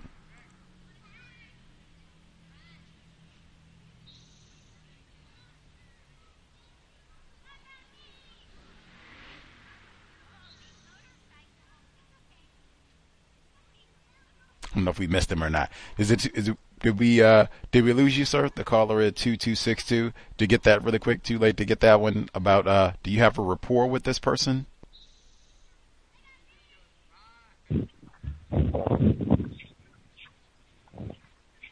Oh, okay. Yes, sir.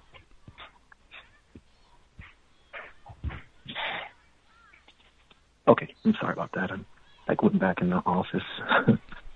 And what was your question? One more time. The person who was trying to strike up this conversation and get you to talk about politics and what have you, do you have a rapport with them, or is this kind of a stranger? Like you all really don't normally have a lot to talk about in the workplace? Yes, you're correct about that. This person is pretty much just a coworker that I see from time to time.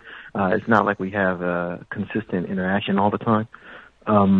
We have spoken before about other political things outside of the office, like walking around, but we've never really sat down and had a long, hour-long discussion about pretty much anything. It's mostly comes down to I'm just sitting listening to him, just because this is an older black male, so I'm just pretty much listening to what he has to say and just kind of just supposed to, I guess, agree. That's what I'm guessing he was looking for a consensus about a topic, and I just didn't want to talk about it. So I guess that's what it came down to.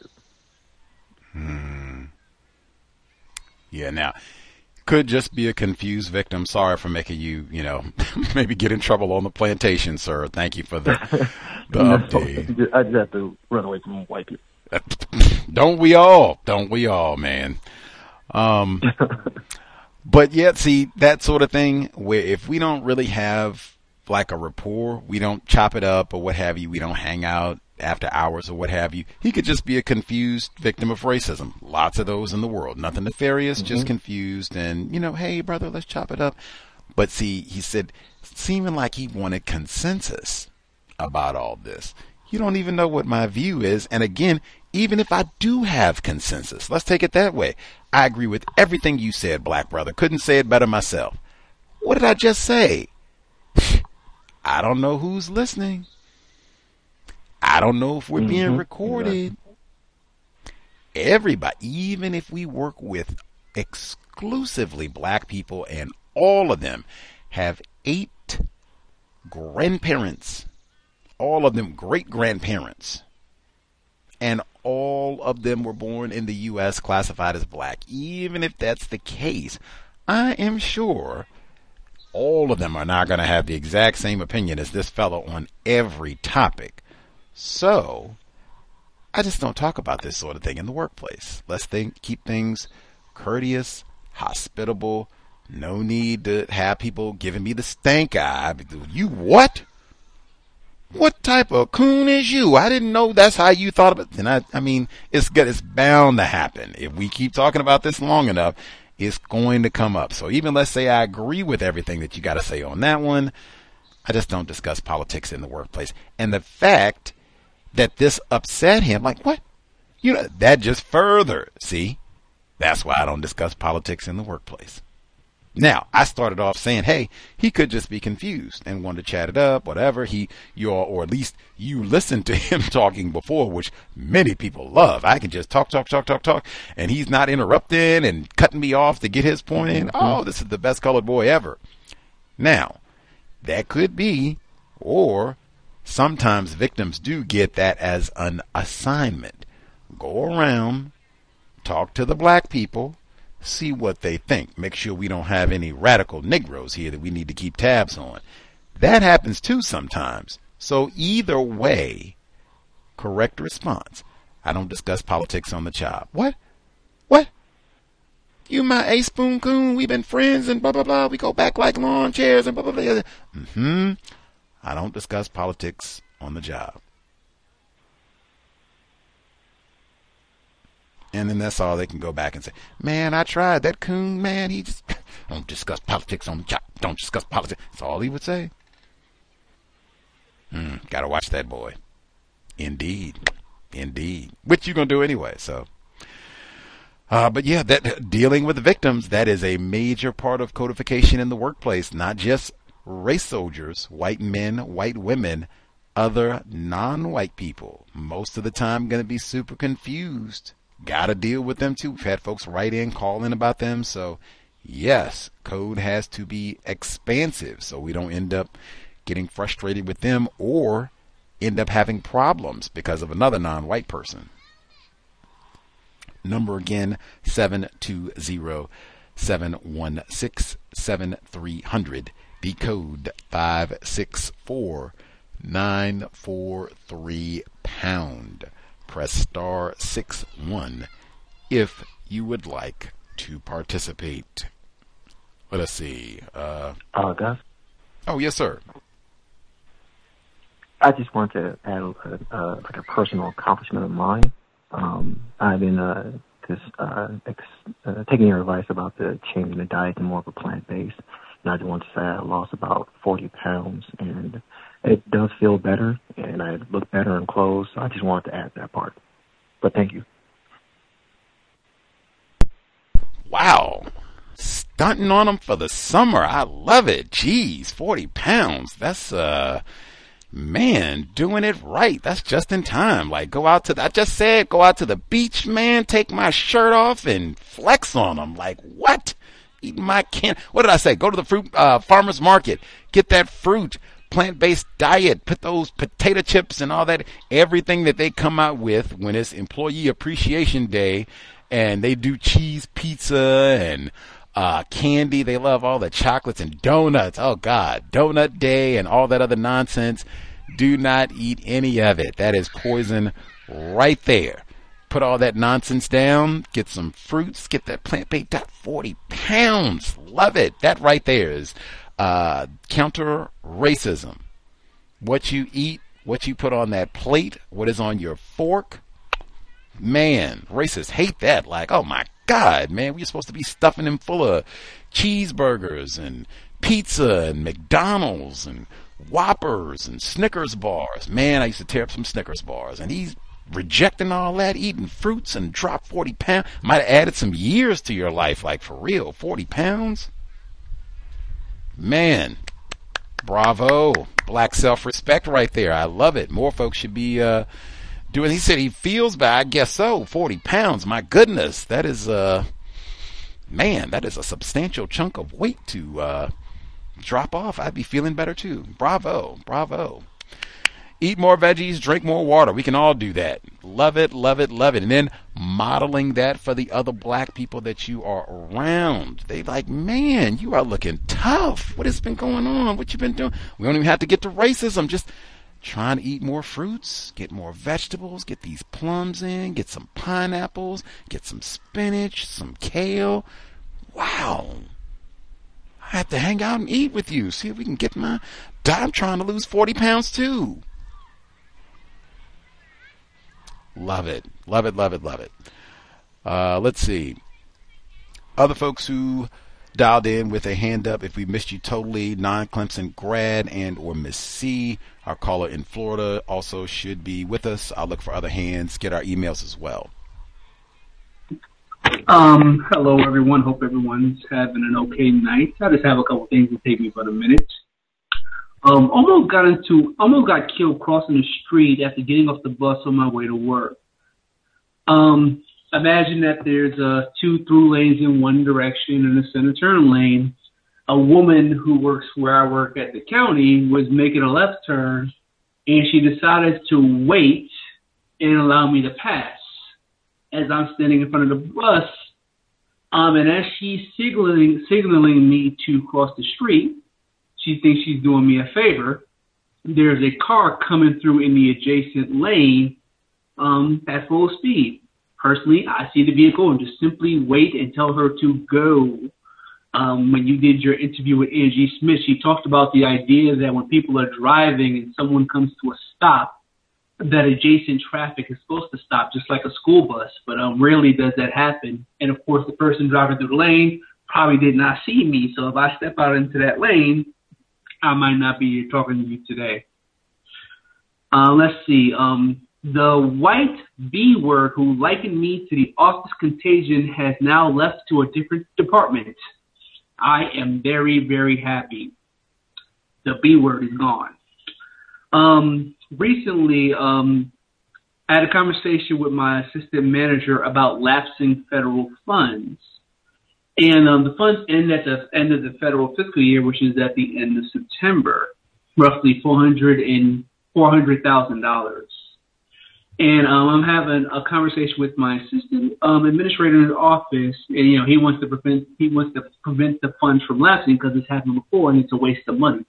It can be used to do things like build sidewalks at the very least, if nothing else.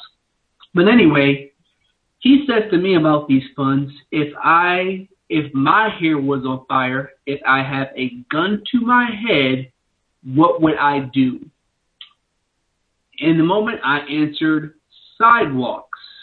In hindsight, I should have responded that I hope I can put the fire out, and I pray if someone had a gun to my head that I'm lucky enough to survive with my life. Or maybe I should have responded my head has never been on fire, and I've never had a gun to my head, so I cannot relate to that situation. Basically, white people in their tacky, trifling, maybe even threatenous metaphors. And you want me to tell? Okay. And my wife wanted me to tell this story. Apparently, we had a lesson before around I think 6 o'clock today. Dance lesson, and basically, we teach at our house dance lessons, and the woman who was coming for her dance lesson, she was uncomfortable with the idea of a work from home business, and at first she decided that she was not going to come, and then she finally decided to come, and interesting enough, she had a wonderful time, and was shocked at what a wonderful time, what a wonderful lesson it was. But sometimes when you go through these dance lessons, people reveal things about themselves. Like, for example, and this is a white female from the Middle East. I'm not sure where in the Middle East, though. I didn't ask her. She said that when she was a child, she was abused. She didn't say how she was abused. She just said she was abused. I'm assuming maybe she had abusive parents or something like that. I have no particular idea. I didn't want to intrude. But as she got more comfortable, and we're talking about dancing and stuff like that, I think she referred to me as a brother. So that was very interesting. Went from I'm scared to go to this home-based business for a dance lesson to I see you as a brother. Now I wasn't really particularly sure how she meant that though. I didn't take it as a condescending or mean thing. It was just I just don't know what you mean by that. And with that, I'll mute my line. Black brother, like brother of hell. Indeed. Non-Clemson grad, Miss C. I don't necessarily take it as an insult or a slur per se when others refer to me as bro or brother or any of the permutations, but yes, and it's always curious, like, how am I to take that? I see you as a brother. Do you see Miss C as a sister? Like, what's going on? Like, I don't. Anyway, let's see. The Angie Smith, she gets mentioned all the flipping time. Like, I don't know if her book is top 10, although it is memorable. And that interview was like this time last year, the wretched summer of 2021, although this summer is not much better. But that book does get referenced quite a bit. Even this week, it's been mentioned multiple times. We were talking about Cynthia Wiggins and the black people in Buffalo on the Burglar Express and their pitiful walkability scores. Like, even her work, actually, he referenced, I was talking about how lame these white scholars in the Buffalo area have been. Not only did they not know Joseph G. Christopher, Dr. Jason Knight, he had referenced Angie Schmidt some of her other scholarship on the same subject matter, he did not know her book at all. Now, I'm not saying every, scholar or what have you, they have to look at every document or what have you, but man, like you do all this work. This is right in your field, neighborhoods and walkability and why that's important. Health, talk about losing weight. They talked about that. Being in an area where you can walk, all these health benefits, you'll be more likely to walk, where it's safer to walk, or you don't have to feel like, oh my God, I'm going to be run down and killed, or my children will be run down and killed. You can lose weight, lower obesity levels, and all of this. And a scholar that you're already familiar with writes a whole feature or full-length book on this subject. The white Buffalo scholars have not impressed me at all. At all. None of them. Anyway, glad that non-Clemson grad is still with us. It's like, dang, did his coworker try and run him down? Like, dang. He said, she was going to let him cross. But yes, the dreaded, when they allow you to cross, they do not stop necessarily on both sides of the street, both directions of traffic. And I'd say especially with a black person. That's directly in her book. Like, what? Nigger in the road. Step on the accelerator. Like, 2 points. Bonus for me. We talked about that in detail. He said the B word is gone. I remember that's in the archives. He called in to tell us, and I think that is pre-Rona. She's like, ew, the contagion is here. Ugh. Got everybody sick. Ooh. Pre-Rona. Thank goodness now she is gone. Amen. Hopefully we won't have to deal with her anymore. The metaphors. Now, as wacky as it sounds, I've heard that one a number of times. If your hair was on fire and there was a gun to your head. Now, I just said this program. Gun references in the workplace. In my view, like, really? Every time that shit, eyebrow raise at the minimum. Like, really? And it can't just be, that even fits the pattern of racism, white supremacy. You don't just kill a Negro. You can't just kill Emmett Till. That's what, what is it? Moby Till? I'll get her name, make sure. My apologies to his mother, Emmett Till. Mamie Till Mobley. Mamie Till Mobley. It just needed a second. Hadn't intended to talk about her. Mamie Till Mobley. The whole reason that she exposed the casket was they couldn't just kill a 14-year-old. No. We got to castrate him and pull out some of his teeth. Torture him. Crash his skull in. Pull out one of his eyes. We got to torture him. It's not enough. So, hair on fire and a gun to you. You got to set me on fire and shoot me? That's what they did to Zachariah Walker. You got to set me on fire and shoot me? Dang. I mean, how you make a decision? You got your hair on, my hair on fire and a gun to my head. 911? Is that? I don't know. Stop, drop, and roll? Is that what they say? The metaphors, my goodness. If you had to make a decision right now, next 5 seconds, you got to make a decision. What do? We can't put you in a non-violent hypothetical situation. Black male privilege, I guess. That's so interesting. That he gave us the dance situation where he said the white woman, his sister from the Middle East, that she said at first she wasn't going to do the lesson. He says, "What? I got to go to these Negroes' house? Oh no, I'm good. she wasn't. Now that even might be one. Hey, excuse me for interrupting. I don't know whether or not the woman, and this was a white woman clearly, with green eyes and blue eyes and everything. Was worried about coming to our house, but one of the things she also said inside the lesson that my wife just reminded me of was she said the quote, metaphor, usually I don't judge a book by its cover in reference to coming to our home-based business. I love it. I love it. I love that. The metaphors abound. Woo. Okay. All right. Okay. So you talk to her. You two talk to her. Do you think if you two were both classified as white, this would have been an issue?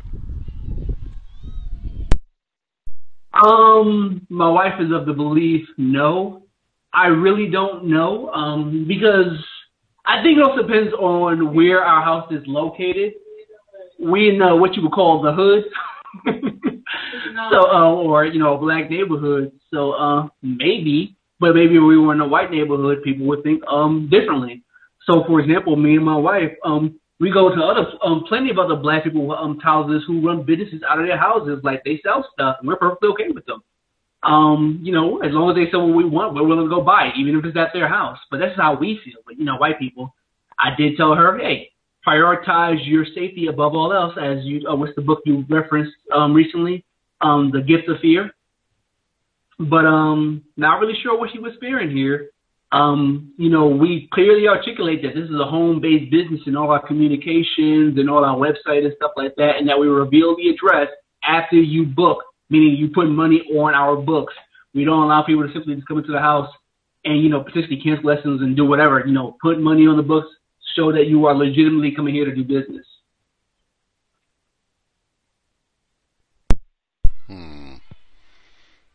Good memory. That is Gavin DeBecker. So your wife, Miss C, she thinks, yes, if you all had been white, it would have been different. You're not so sure? I am not sure, but I think it's an issue because we live in a black neighborhood. And here's my wife. Hold on, I got one thing. So one day I was going for a walk around the neighborhood, and there was a newly built house, maybe about a quarter of a mile away from us.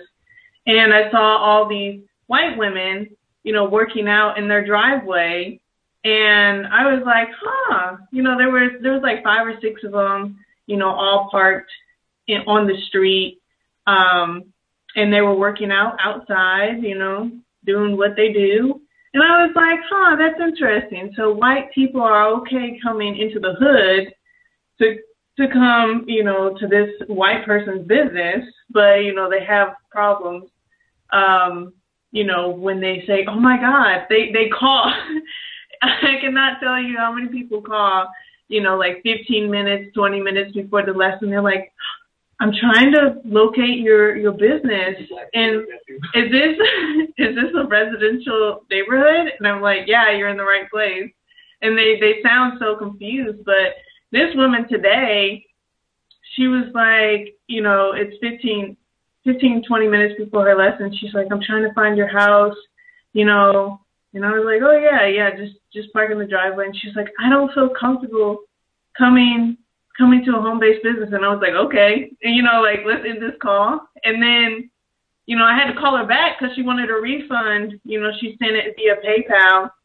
And I was like, nope, I'm calling you back because we're ready to bring you in for this lesson. We don't give refunds unless we're unable, we're ill, we're incapacitated, or the house is shut down or whatever. I'm not giving anybody a refund. if I can serve a client, not happening. But I told her, I was like, hey, I'll just send you a picture of what the inside looks like. And then she was like, okay, send a picture, and then I'll make my decision. I was like, okay, whatever. It's just like the basement shooting studio. It's like the basement shooting studio. I don't know. Joseph G. Christopher. Oh yeah. We could run a gun range in our house. In our house. She's joking. That's not true. I'm just kidding. So. In all the correspondence, it's crazy because all the correspondence, it says we operate a private home-based dance studio in such and such neighborhood. And, we don't list the address publicly, so, whatever. But I was just surprised. I was like, you're the first person out of all of our clients who have had a problem with this. And so when she came, I was very attentive, trying to, calm her down, ease some of that fear or nervousness. And I was like, ma'am, there's 2 instructors here. I think she was afraid because she's coming in as a solo lady. I think she was afraid of, I'm going to get raped in this house. That's what I suspect. And I told her, I was like, 99% of the time, it's both me and non-Clemson grad for the lesson, whether it's a couple, whether it's a single person. And then later on, he forgot this important detail. When she says, I see him like a brother, she's referencing wanting to do this dance called the bolero, which I call it the Spanish waltz. It's very intimate. It's very sensual, all this kind of stuff. She wants to dance to a specific song called Lady in Red. She's like, I love this song. I want to do a dance, blah, blah, blah, blah, blah. And a lot of people, I don't know what it is, but a lot of people think I get jealous of non-Clemson grad dancing with other people. But just as he can dance with other people, I can dance with other people, and we keep it professional. You know, at the end of the night, we know who we're going home with. And so I try to, like, tell her, like, ma'am, everything we do is tasteful.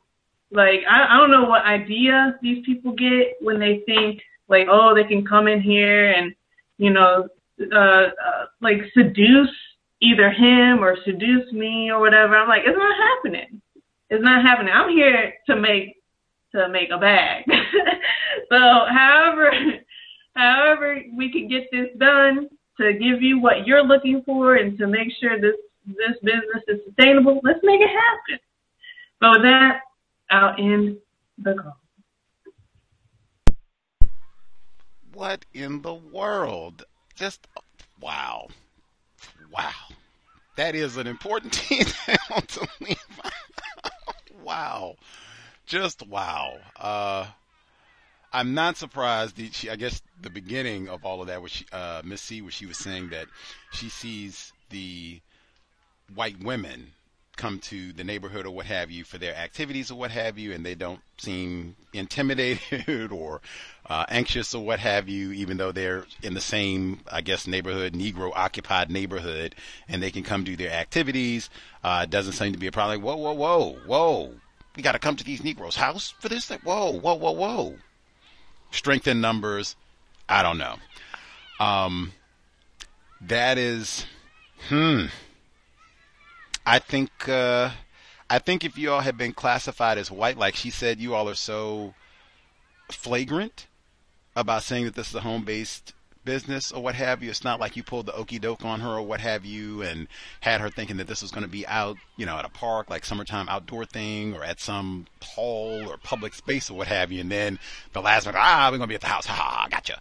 Like, she knew all of this. So to get there and be like, oh, wait a minute, there's all these black people. Like, what? She said she thinks she's going to be raped. Like, oh my God.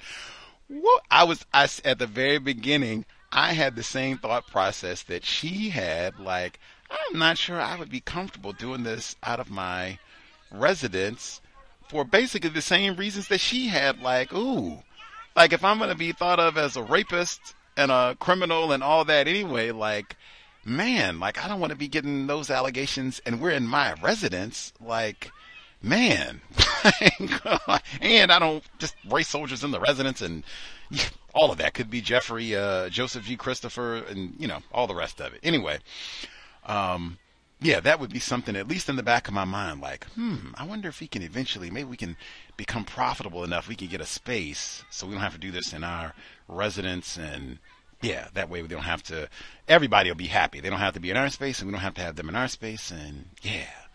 I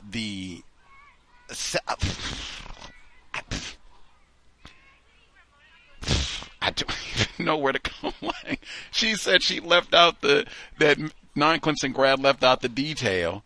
She's got this whole fantasy about wanting to do this dance sequence about Lady in Red and all this sensual, sexual activity that she's got to do with the black male, presumably. Like, she knows that she's not going to be doing this with Miss C. Like, what in the... And then it... There's another detail there. All right, so it's not that she had the fantasy about me. At least that's not the impression we were trying to give. Apparently, she was dating someone, but we don't know who that person is. She invited who she wanted to be able to dance with that person, but for whatever reason, she's having a hard time with, getting or keeping male partners, even though she has 2 kids already who are 8 and 11 that she revealed. But her fantasy is to be able to dance to Lady in Red with her male partner. Not necessarily me, but with her male partner. I don't know who that partner is, whether or not he's black or white. Oh, okay. Much obliged for the clarification. What gave you the impression, either of you, I guess, really, what gave you the impression, if this was in close proximity verbally to the comment about, oh, this is my brother, I see you as a brother, that this was some sort of, hey, like, Miss C, I don't know if you got some insecurities that I'm, coming in here and trying to creep up on your brother. Was this like what even gave you that? I think my wife interpreted it differently than I did. Not to say my wife is wrong. I just interpreted it differently. Personally, I think she just got comfortable. Obviously, she went from I'm not comfortable with the idea of going to a home-based business for dance lessons and to getting here, getting comfortable, me leading her through the lessons, her having a good time, and then getting more comfortable in her language, and maybe potentially had a Freudian slip saying, when he's talking about the idea of dance, she sees me as a brother, as if I'm literally her brother. She doesn't want to do anything sensual with her brother. That's how I think she meant it. My wife took it a different way.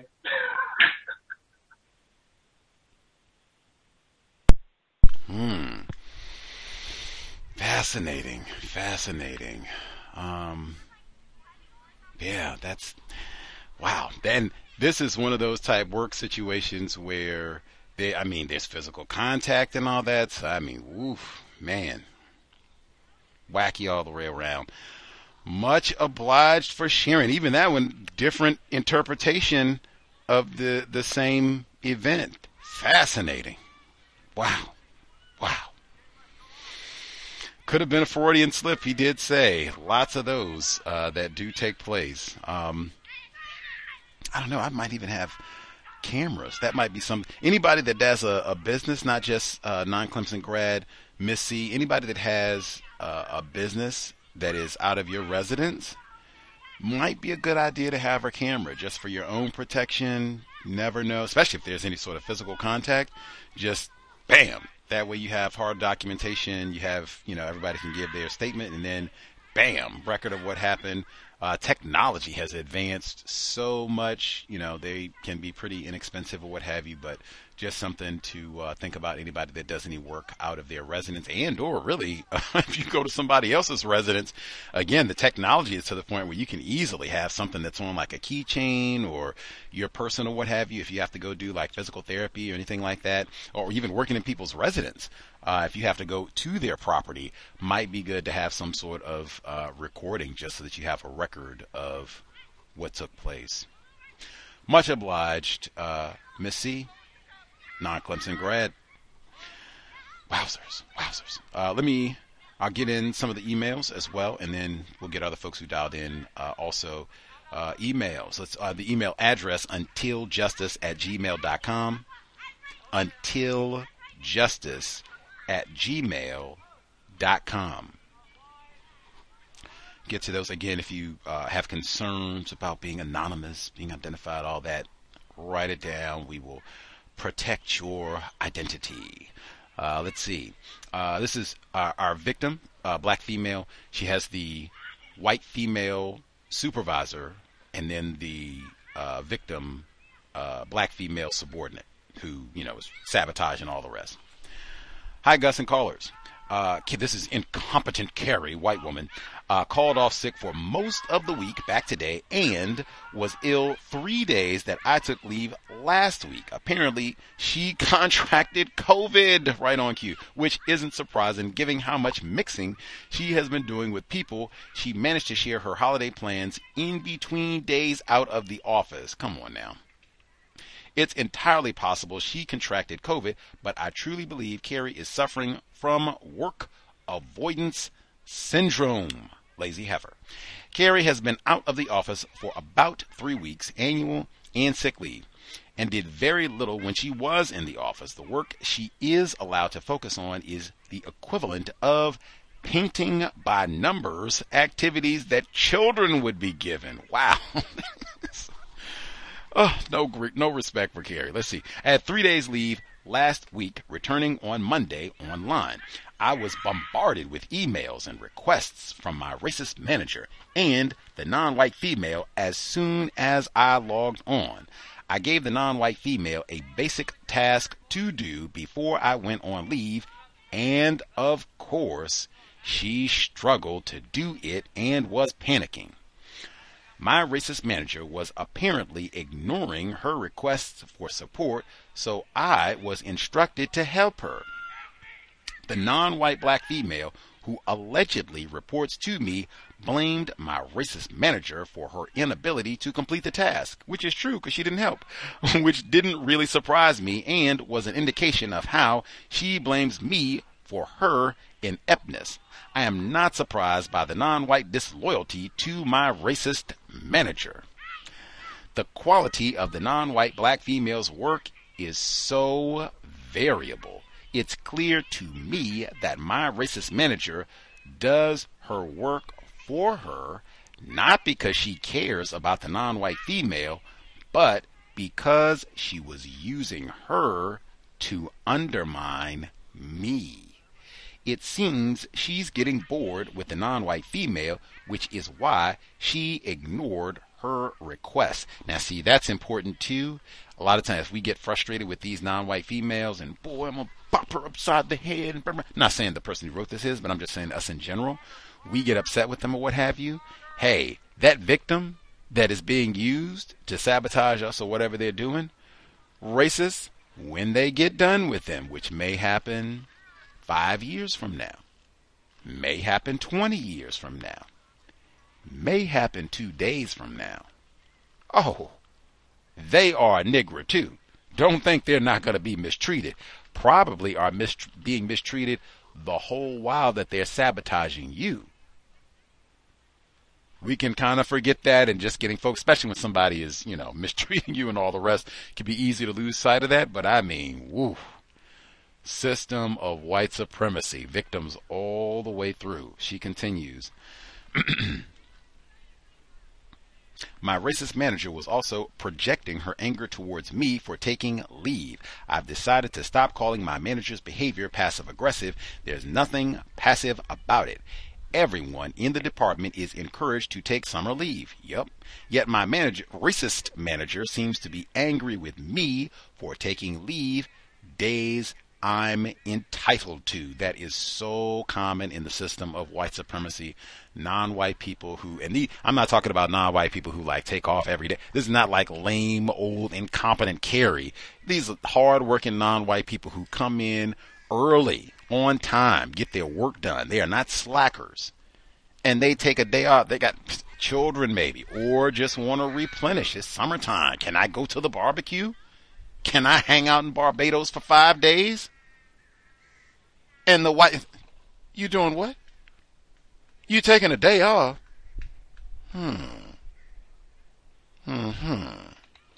Coon think they're gonna take a day off. Am I not allowed to take? Oh no, you got the lead time and everything. Just Or they get real. No, they got whole lots of ways with it. The attitude I told you before. It can just be you taking the vacation. They don't have to know. You went to Barbados.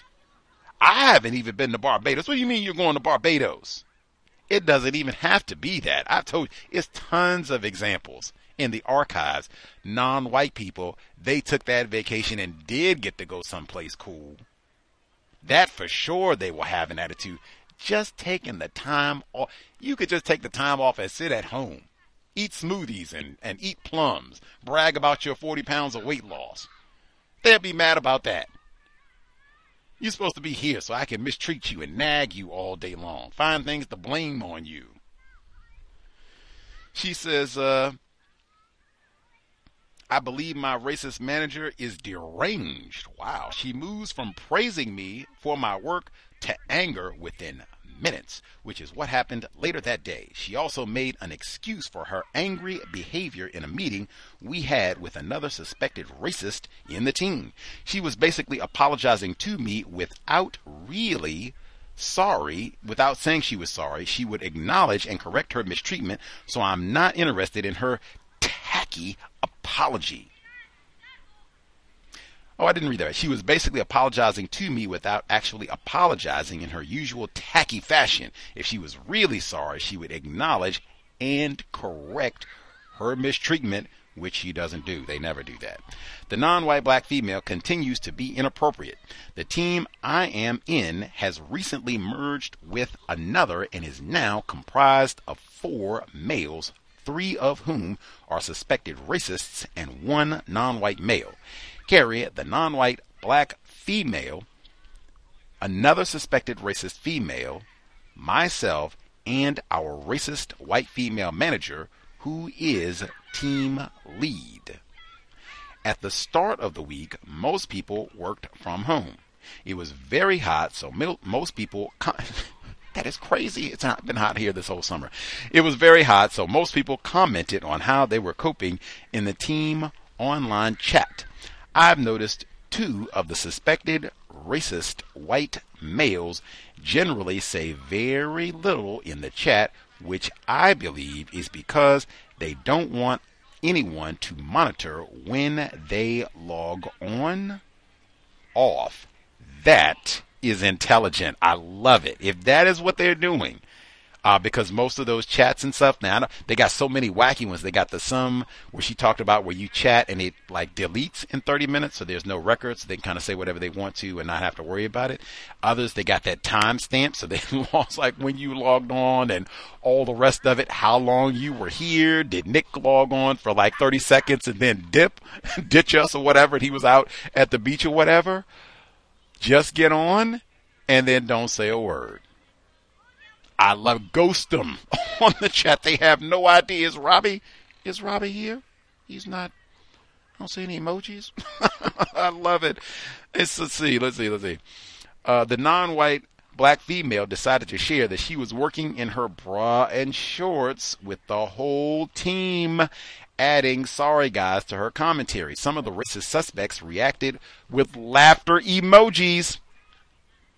One racist suspect, male, who rarely comments in chat, reacted with the horror, shocked face emoji. There are many, many things I could say on this one. Man, delectable Negro and all of that, for males and females. You do not want to be talking about, oh, I'm sitting in here nude, I'm sitting in here in my drawers and my bra and panties and all. You do not. You are asking for trouble. And this again goes back to professionalism.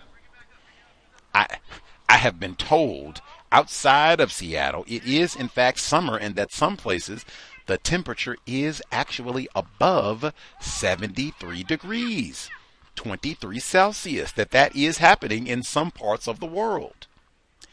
Even if that's the case, you should not be announcing, I'm here nude, it's so hot, my God, got ice dripping on my forehead. I'm going to be professional. I'm not going to say anything in the chats. They don't know when I log on or off, and keep it moving, because we're not trying to do Jeffrey Toobin either. Incidentally, I would make every precaution to make sure if you are going to be sitting there and whatever, you're halfway decent, that camera does not slip on accidentally. Even maybe make sure that it's covered, so if it does go on even for a millisecond or what have you. But I mean, you see the tackiness right there. Some of the white people, they put up the little laugh emoji when she says this, oh, I'm in my bra and panties, it's so hot, and they ha ha ha, and then the other guy puts up the shock horror. Dear God, what is going on with these folks? Matter of fact, non-Clemson grad was with us. Now, he said, this wasn't online, he said, hey, I'm in my office, do a little yoga, stay in shape, summertime, get out here in the lake, be great. Door closed, I'm doing yoga. White woman comes by. What?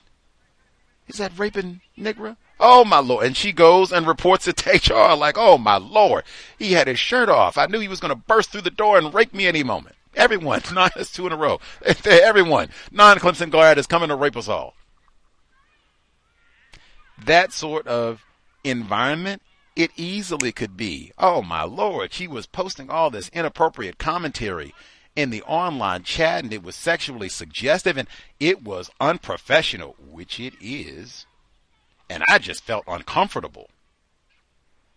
I could don't let you be a black male saying that sort of that, oh my Lord, my air conditioning went out, I got to sit in my drawers, it's so hot. Whoa, panic button, like, whoa. Either way, you do not, have some boundary, professional. Same thing, nothing, I would not say anything in chat, text, online, email that I wouldn't say in the workplace. I probably wouldn't be doing a whole lot of commentary about my wardrobe. If we were in the office, I'm not going to be talking about my wardrobe or lack thereof when we're at home.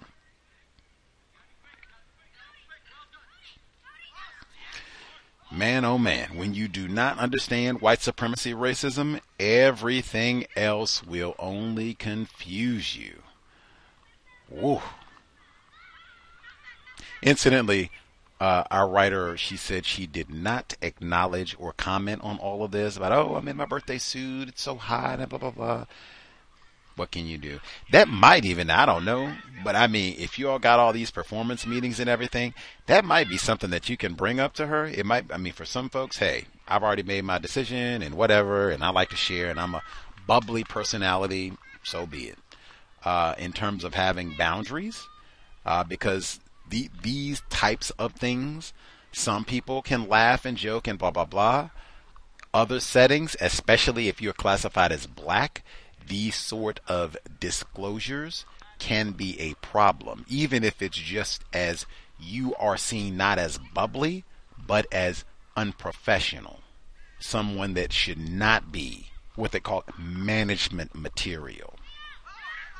We don't want to put this person in charge of the project. They're not serious. Number is 720-716-7300. The code 564-943#. Press star 61 if you would like to participate. The email untiljustice@gmail.com. Caller in Florida with us. I'll look out for other folks if they dialed in and or other emails. Again, you can let us know about the COVID-19 situation. Your thoughts, the reverse discrimination. Black person and a white person say nigger in the workplace. One gets, or the black person in this case gets the light punishment. The white person gets the severe punishment. Retrial next month. Folks can let us know what they think about that case as well. Others who dialed in, if you have commentary to share, proceed.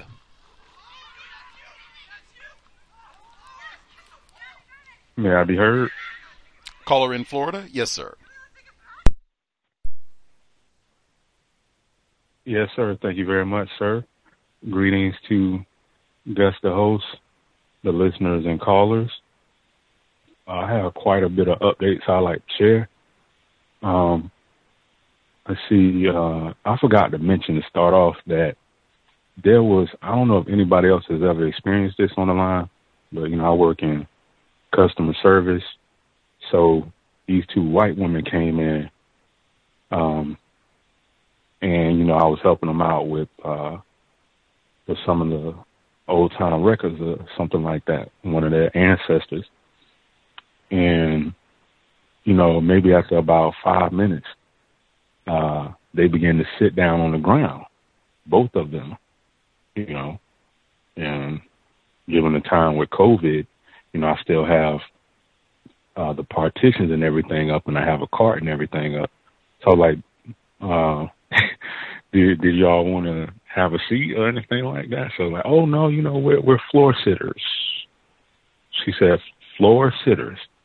So I was like, okay. But in my mind, I was thinking, man, that visual, I already know because I work in an environment where I am seen, is like you mentioned, with that other case, the angry black man, and I'm seen as a Negro and everything like that.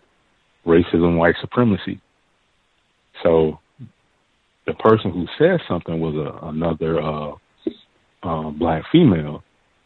Now I've already offered them to take a seat, and they wanted to sit on the ground. Okay, like in my 11 years, I've never seen this. So she comes in and says, "Hey, are y'all okay? Do you want to have a seat?" It's like, "Oh no, he's already offered it to us. You know, we like to sit on the ground." This is two white people now. So my thing is like, wow, I guess she probably she didn't think that I was going to offer these two white women, a seat or whatever. It's like, what is this, this blank. Why you don't want to offer these white women a seat? So that, like, I wanted to share that one first. My next one, a clique member that was wearing a red bandana, the thief and everything. I already know she has that pattern where she just walks around not speaking to anyone. So I already know when the pattern is occurring. And she walked past me saying,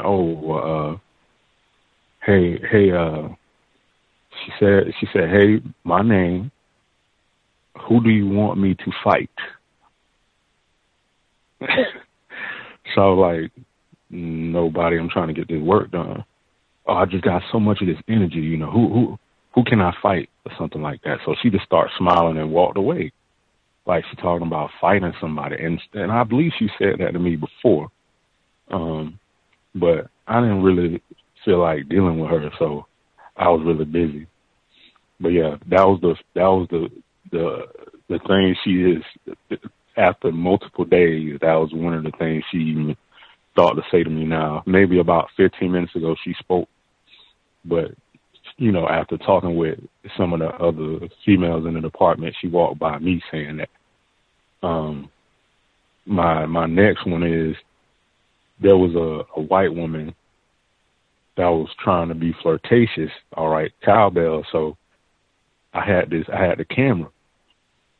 So, and she was all insecure, down on herself and everything. I was just trying to take the picture, right? And I don't try and add any extra things that I don't need to add. So I just say, like, can you sit up, look straight at the camera so I could take this photograph? So I took the picture, and she was like, "Oh, I hope it didn't come out ugly. I just don't tend to take good pictures." I said, "Hey, everything looks fine. And it looks like the picture qualified for a passport photo." And he says, "Well, I still don't really do too well in taking these pictures. I don't look like you. But you're good looking. You're good looking." And I said, "Well, the picture came out well, and I'm going to take it up to the front counter." So I totally just went straight to business. I'm printing this picture out and take it up to the front. So you can just head right back up to the front counter and continue with the next step of the process. So she's going to throw that in there, add that in there. "Oh, you're doing such a good job," talking about my appearance. So that was what I wanted to say. And as far as the COVID, I definitely hear that there's more cases going up in the 3 different buildings. It's another guy over in the archives. He had it. He's on his 3rd time being sick. Okay, coming in that coffin. People have to go home and quarantine. White male, of course. So total disregard for wearing a mask and going by the protocol.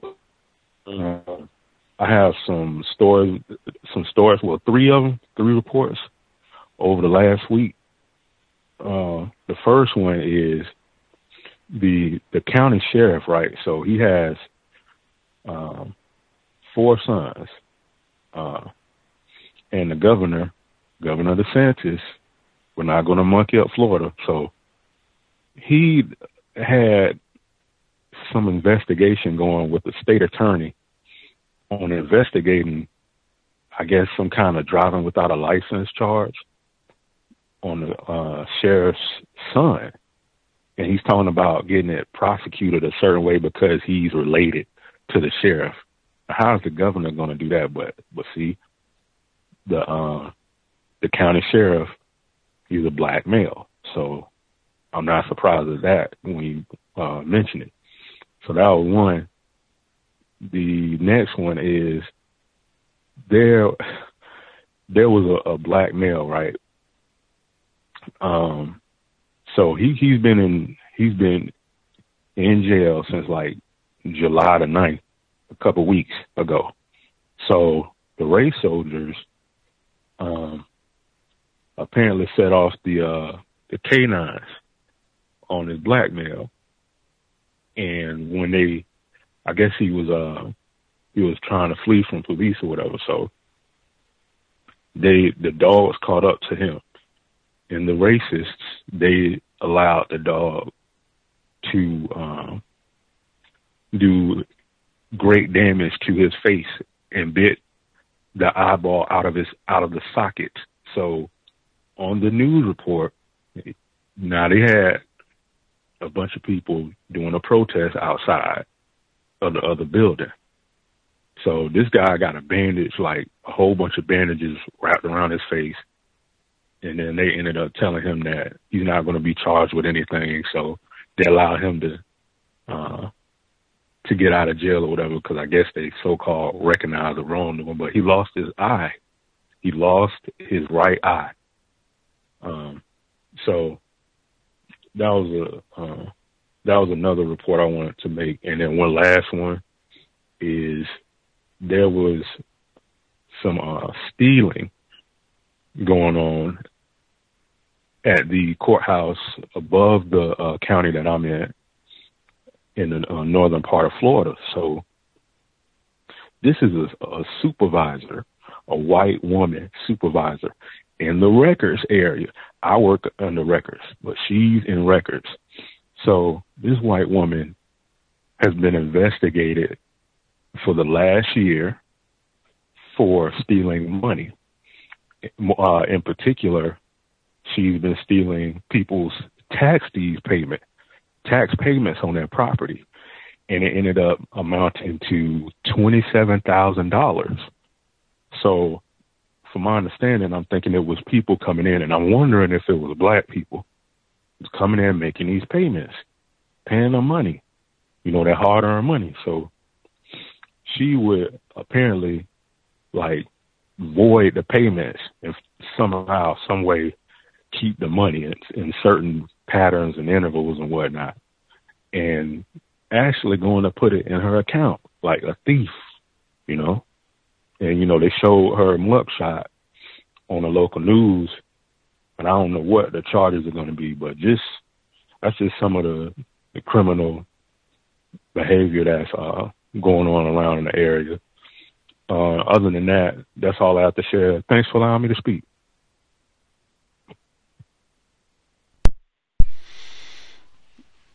I love it. Now, we had the red flag report at the very beginning for that exact sort of thing. They were talking about fraud and being able to pick out now which people are going to be likely to commit those sorts of crimes.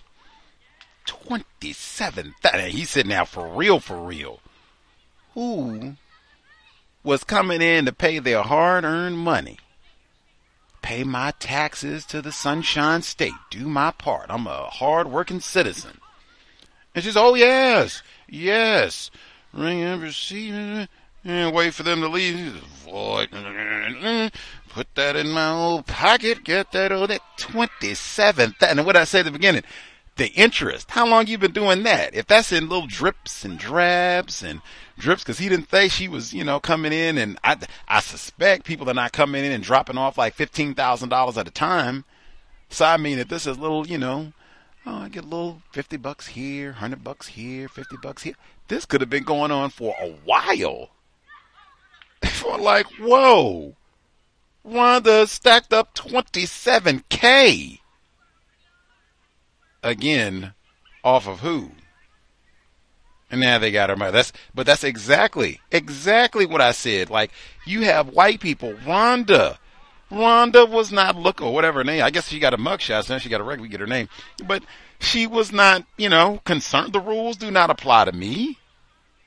Especially if it was black Floridians coming in there to pay their taxes. Now, we don't know. Maybe it was all white people. Who knows? Tim Tebow's relatives, maybe. I don't know. But, man, even still, the rules do not apply. Do what I want. She said she opened a bank account, put this money right on in. I'm doing it. Might have to go check that case out and see exactly how long has this been going on. Is this all of the money? Like, it was just 27K, especially if this has been going on for like years and years and years. Like, it was just 27K? I don't think if this had been if this had been you, all of the supervisors that they complain about at the courthouse, I don't think they would have been able to smuggle $27,000. I don't think you'd have been able to smuggle $27. He told us he was at the courthouse and they had the stain on the floor. Right there. That's the cup right there. Right there. Right there. So $27,000? Like $20? I don't think you're going to get away with it, buddy. Let's see. I haven't heard of floor sitters either. Like, I don't know. I like a good chair. I mean, they got some people, they buff the floor daily and give it a good mop, so the floor is always clean enough to eat off of, as they say. But I like a good chair. I don't know now. The white woman that came in, she may have. That might have been her thought process. Like, oh my God, we got these good white people and this callous, cruel nigger got them sitting on the floor. What is wrong with you? Why didn't you offer them a chair? Like, I tried, man. I tried. Like, what you want me to do? Take a horse to water, you can't make him drink? I don't know. I've never seen that one before. They've been black. They might have hit the panic button like, hey, we got loiterers. What's going on in here? Let's see. Now, the woman that came in, she said she was energized. I don't know what happened. It's Friday or, she's got vacation time coming up. She says she's, who you want me to fight? I'm feeling good. I got a lot in it. Tell me somebody. I get them for you. That's really, that's red flag too, really. But she didn't say she came over like, oh, I have got so much energy. Do you need anything done? Is your recycling emptied out? Your trash is emptied out? Any errands that's got to be done? Mail needs to be picked up? Anything? You got to take something to somebody's? I got it. I am a ball of energy. You need me to vacuum the office up? Anything? Okay. This is your one time to ask. If you anything that can help you out, I'm going around, double check with everybody. You need me to run to get you a coffee? I got it. You sure? Okay. That's what she could have came and did. Hey, I got a lot of energy. Let me know anything constructive needs to be done. That's not what she said.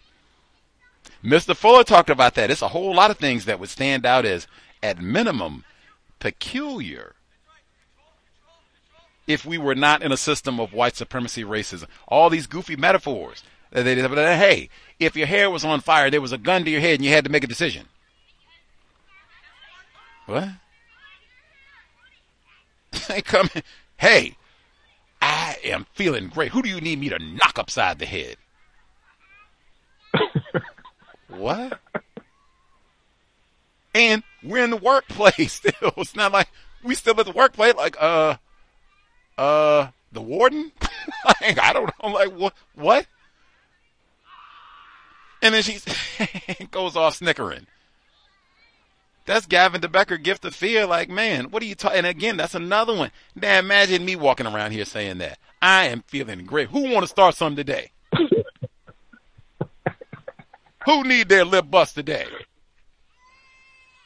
Anybody? Take on any comers. Imagine that. Panic button. Come on, man. At minimum, tag. That's another reason. I don't have anything to say. This is the sort of environment that we're in. I'm not looking to help people. I'm looking to start a fight for no reason. At work. He continues, now then you get the other side of it. That's just tacky, just different spectrums of tacky. We just doing the passport photo. Come in, all right, get your photo. I'm not very attractive. I'm just an old, ugly white woman. We talked about this a long time. Like, white people are not ignorant about racism. Many of these no-count white people, we talked about it, whether they've been abused or whatever else. That's twofer. I wasn't there, so I'm glad everybody shared. There was not unanimous opinion with non-Clemson grad, Miss C.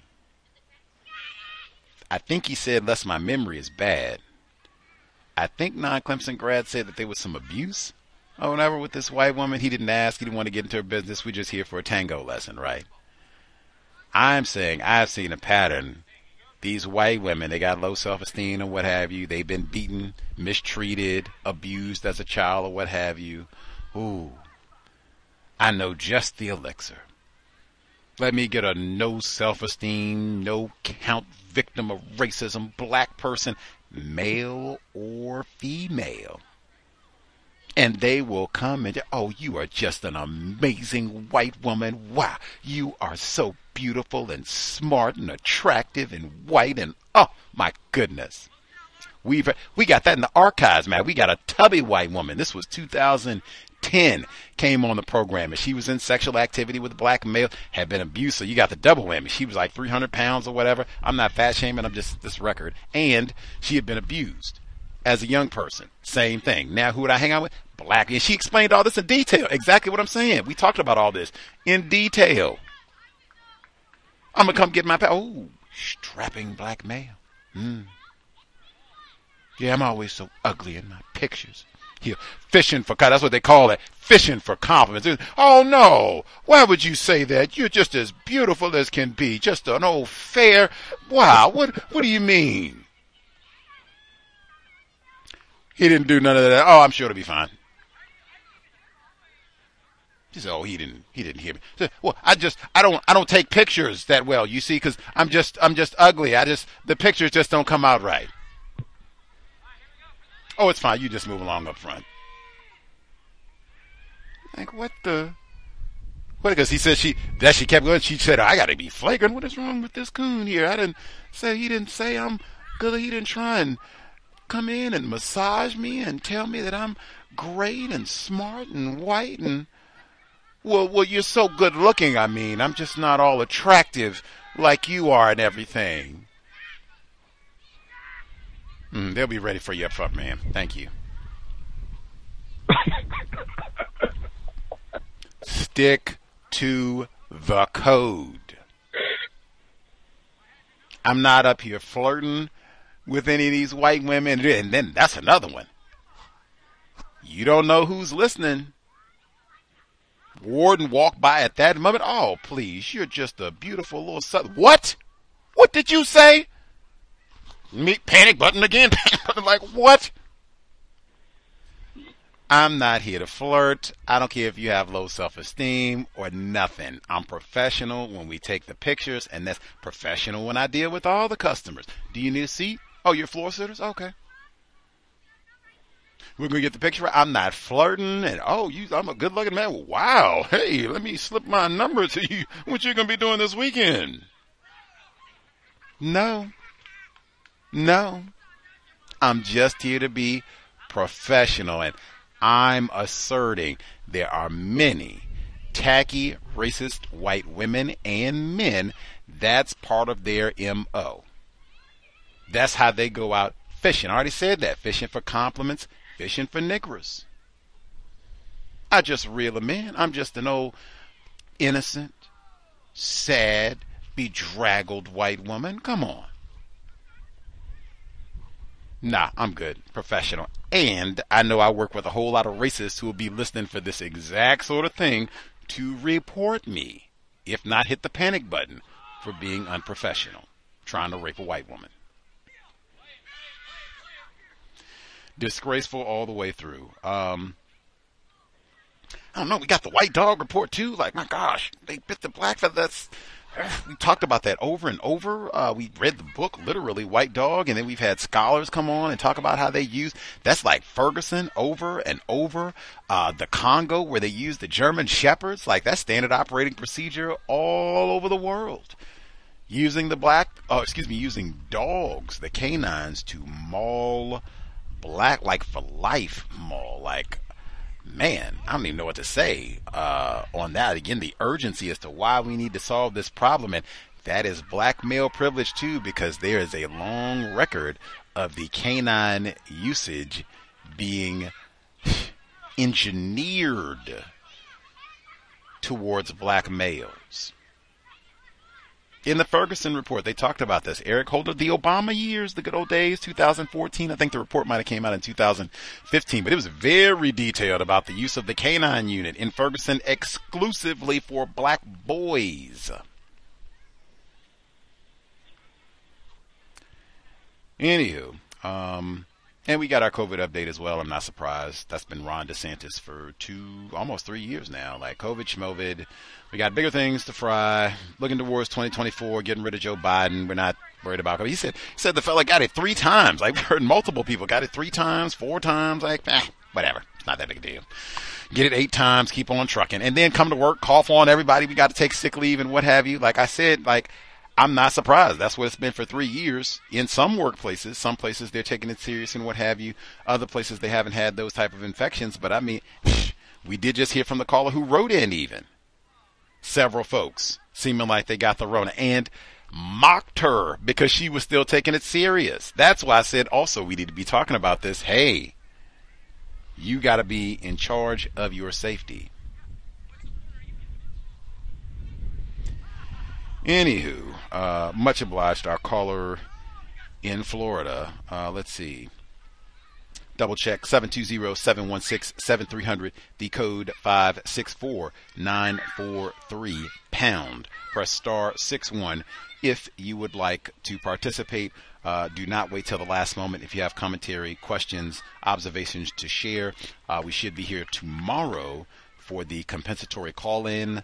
We'll have 1 day off, and then we'll be here on Monday. Black Bodies in the River. It was so crazy. I was reading that book today, preparing, and I paused reading that book, which is about 1964, so-called civil rights movement, Mississippi, Freedom Summer in Mississippi. But I paused reading that book, among other topics. I paused reading that book, and I'm looking at the death of Eric McGinnis, which is related to a different program for next week, different day. Eric McGinnis died in St. Joseph, Michigan. Body was found floating in the river. This happened in 1991. I stopped reading Black Bodies in the River. Go to watch Eric McGinnis. Black body found in the river. Was not lost on me at all. Why there should be some urgency about solving this problem. But that we'll hear. If you do not know who Eric McGinnis is, if you live in Michigan, shame on you. That's why I say it should be all about study local history. If you don't know who Eric McGinnis is, wait till Wednesday. We will chat about him so you will be informed. Who is Eric McGinnis? Black bodies in the river. All the time. Can't wait. Even might have to bring him up on Monday because that's kind of the theme of the book. But that'll be for Monday. White guest. Looking for. We even have a black guest, but I have to explain that later. But white guest Monday, non-white guest Wednesday. Eric McGinnis. Looking forward. Anywho, folks have any other commentary that they needed to get in for today?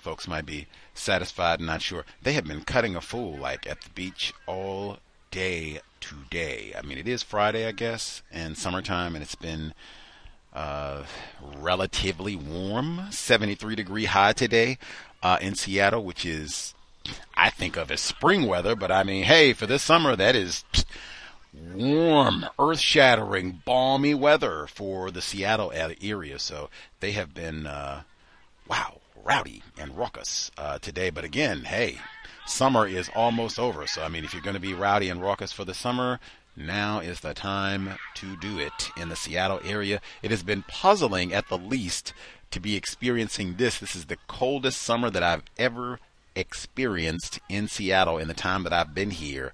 While they're having heat waves, not just across the country, across the world. They're having all this historic heat and high temperatures in the UK and then in different parts of the US as well. And they've been saying, oh my gosh, I hope the energy system holds up and blah, blah, blah. And on July 3rd, the daytime high in Seattle was 56 degrees. I had to be euphoric about it being 73 today, which is also a little bit below what the average high would be here in Seattle this year. But I mean, it is insane how cold it has been here, while everywhere else, climate change as usual, heat, all the rest of it.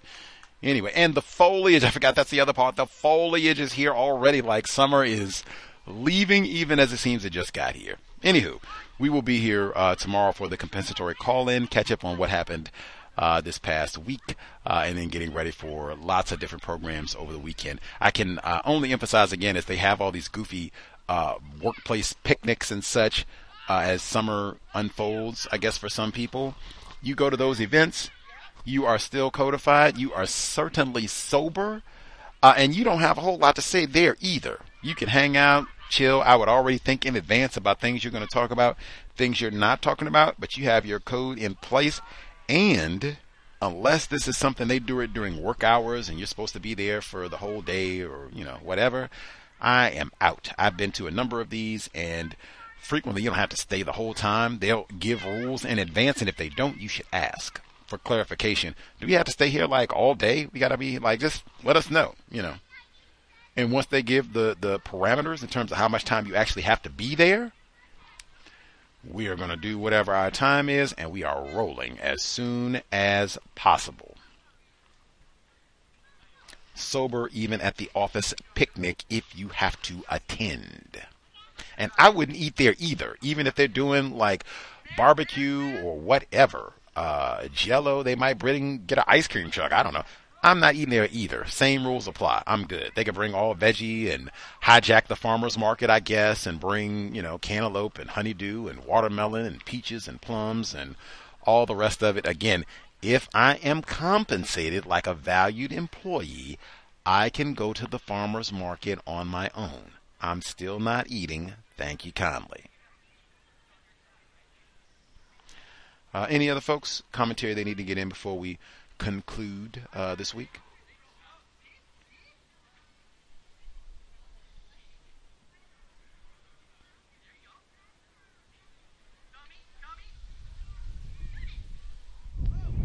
Soon, folks are good. I will post the report. I heard the caller talking about the benefits for veterans who were robbed. Basically, that's the way we should talk about it. I'll post that report. I believe that was NPR. Yes, NPR, where they were talking about black veterans and their work. Maybe the what is the name of the organization? The Black Veterans Empowerment Council. I'm sure they have a website, so I will post their information as well. So if we have any victims of racism, if they want to check that out, if you have any older folks who are veterans and feel like they might have been robbed, whatever resources that they earned serving their country and didn't get, yes, take advantage. If they can't still use them and enjoy them, maybe they have grandparents or a spouse or child or, whatever it is. But yeah, get everything you add, the last nickel, last penny, everything you are owned and interest. With that, much obliged for everyone's participation. Hope it was worthy of your Friday evening. Sobriety would be best, especially on the job. If you are out and about and you see someone being hostile and rowdy, exit. This is not a good time for a whole lot of long verbal. That the program next week with the victim, that is exactly one of the reasons why I wanted to break our rule, speak with the victim. I do not think this is the time for lengthy exchanges and Negro this and all that and I'll kill you. Time to go. This person could be armed. They could have an entire armed entourage. Exit. Unless you're ready to kill and die right now.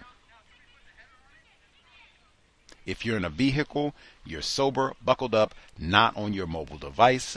We need all of our attention, and we're doing the small things that we can to minimize contact with race soldiers, badge or no. That said, Creator, we ask that you help us remain patient with other black people, victims of white supremacy. We ask that you help us remain patient with ourselves. Remind us to demonstrate the highest levels of black self-respect at all times, in all places, each and every time we are in contact with another black person. It has been time. Replace white supremacy with justice immediately. No name calling. No gossiping, no reckless production of offspring, no misquoting other non-white people victims of racism either. Cal signing out. Thanks all for tuning in. Nigga, you so brainwashed. I'm a victim, brother. Problem. You're a victim. I'm a victim of 400 years of conditioning. Shut up. The man has programmed my conditioning. Even my conditioning has been conditioned.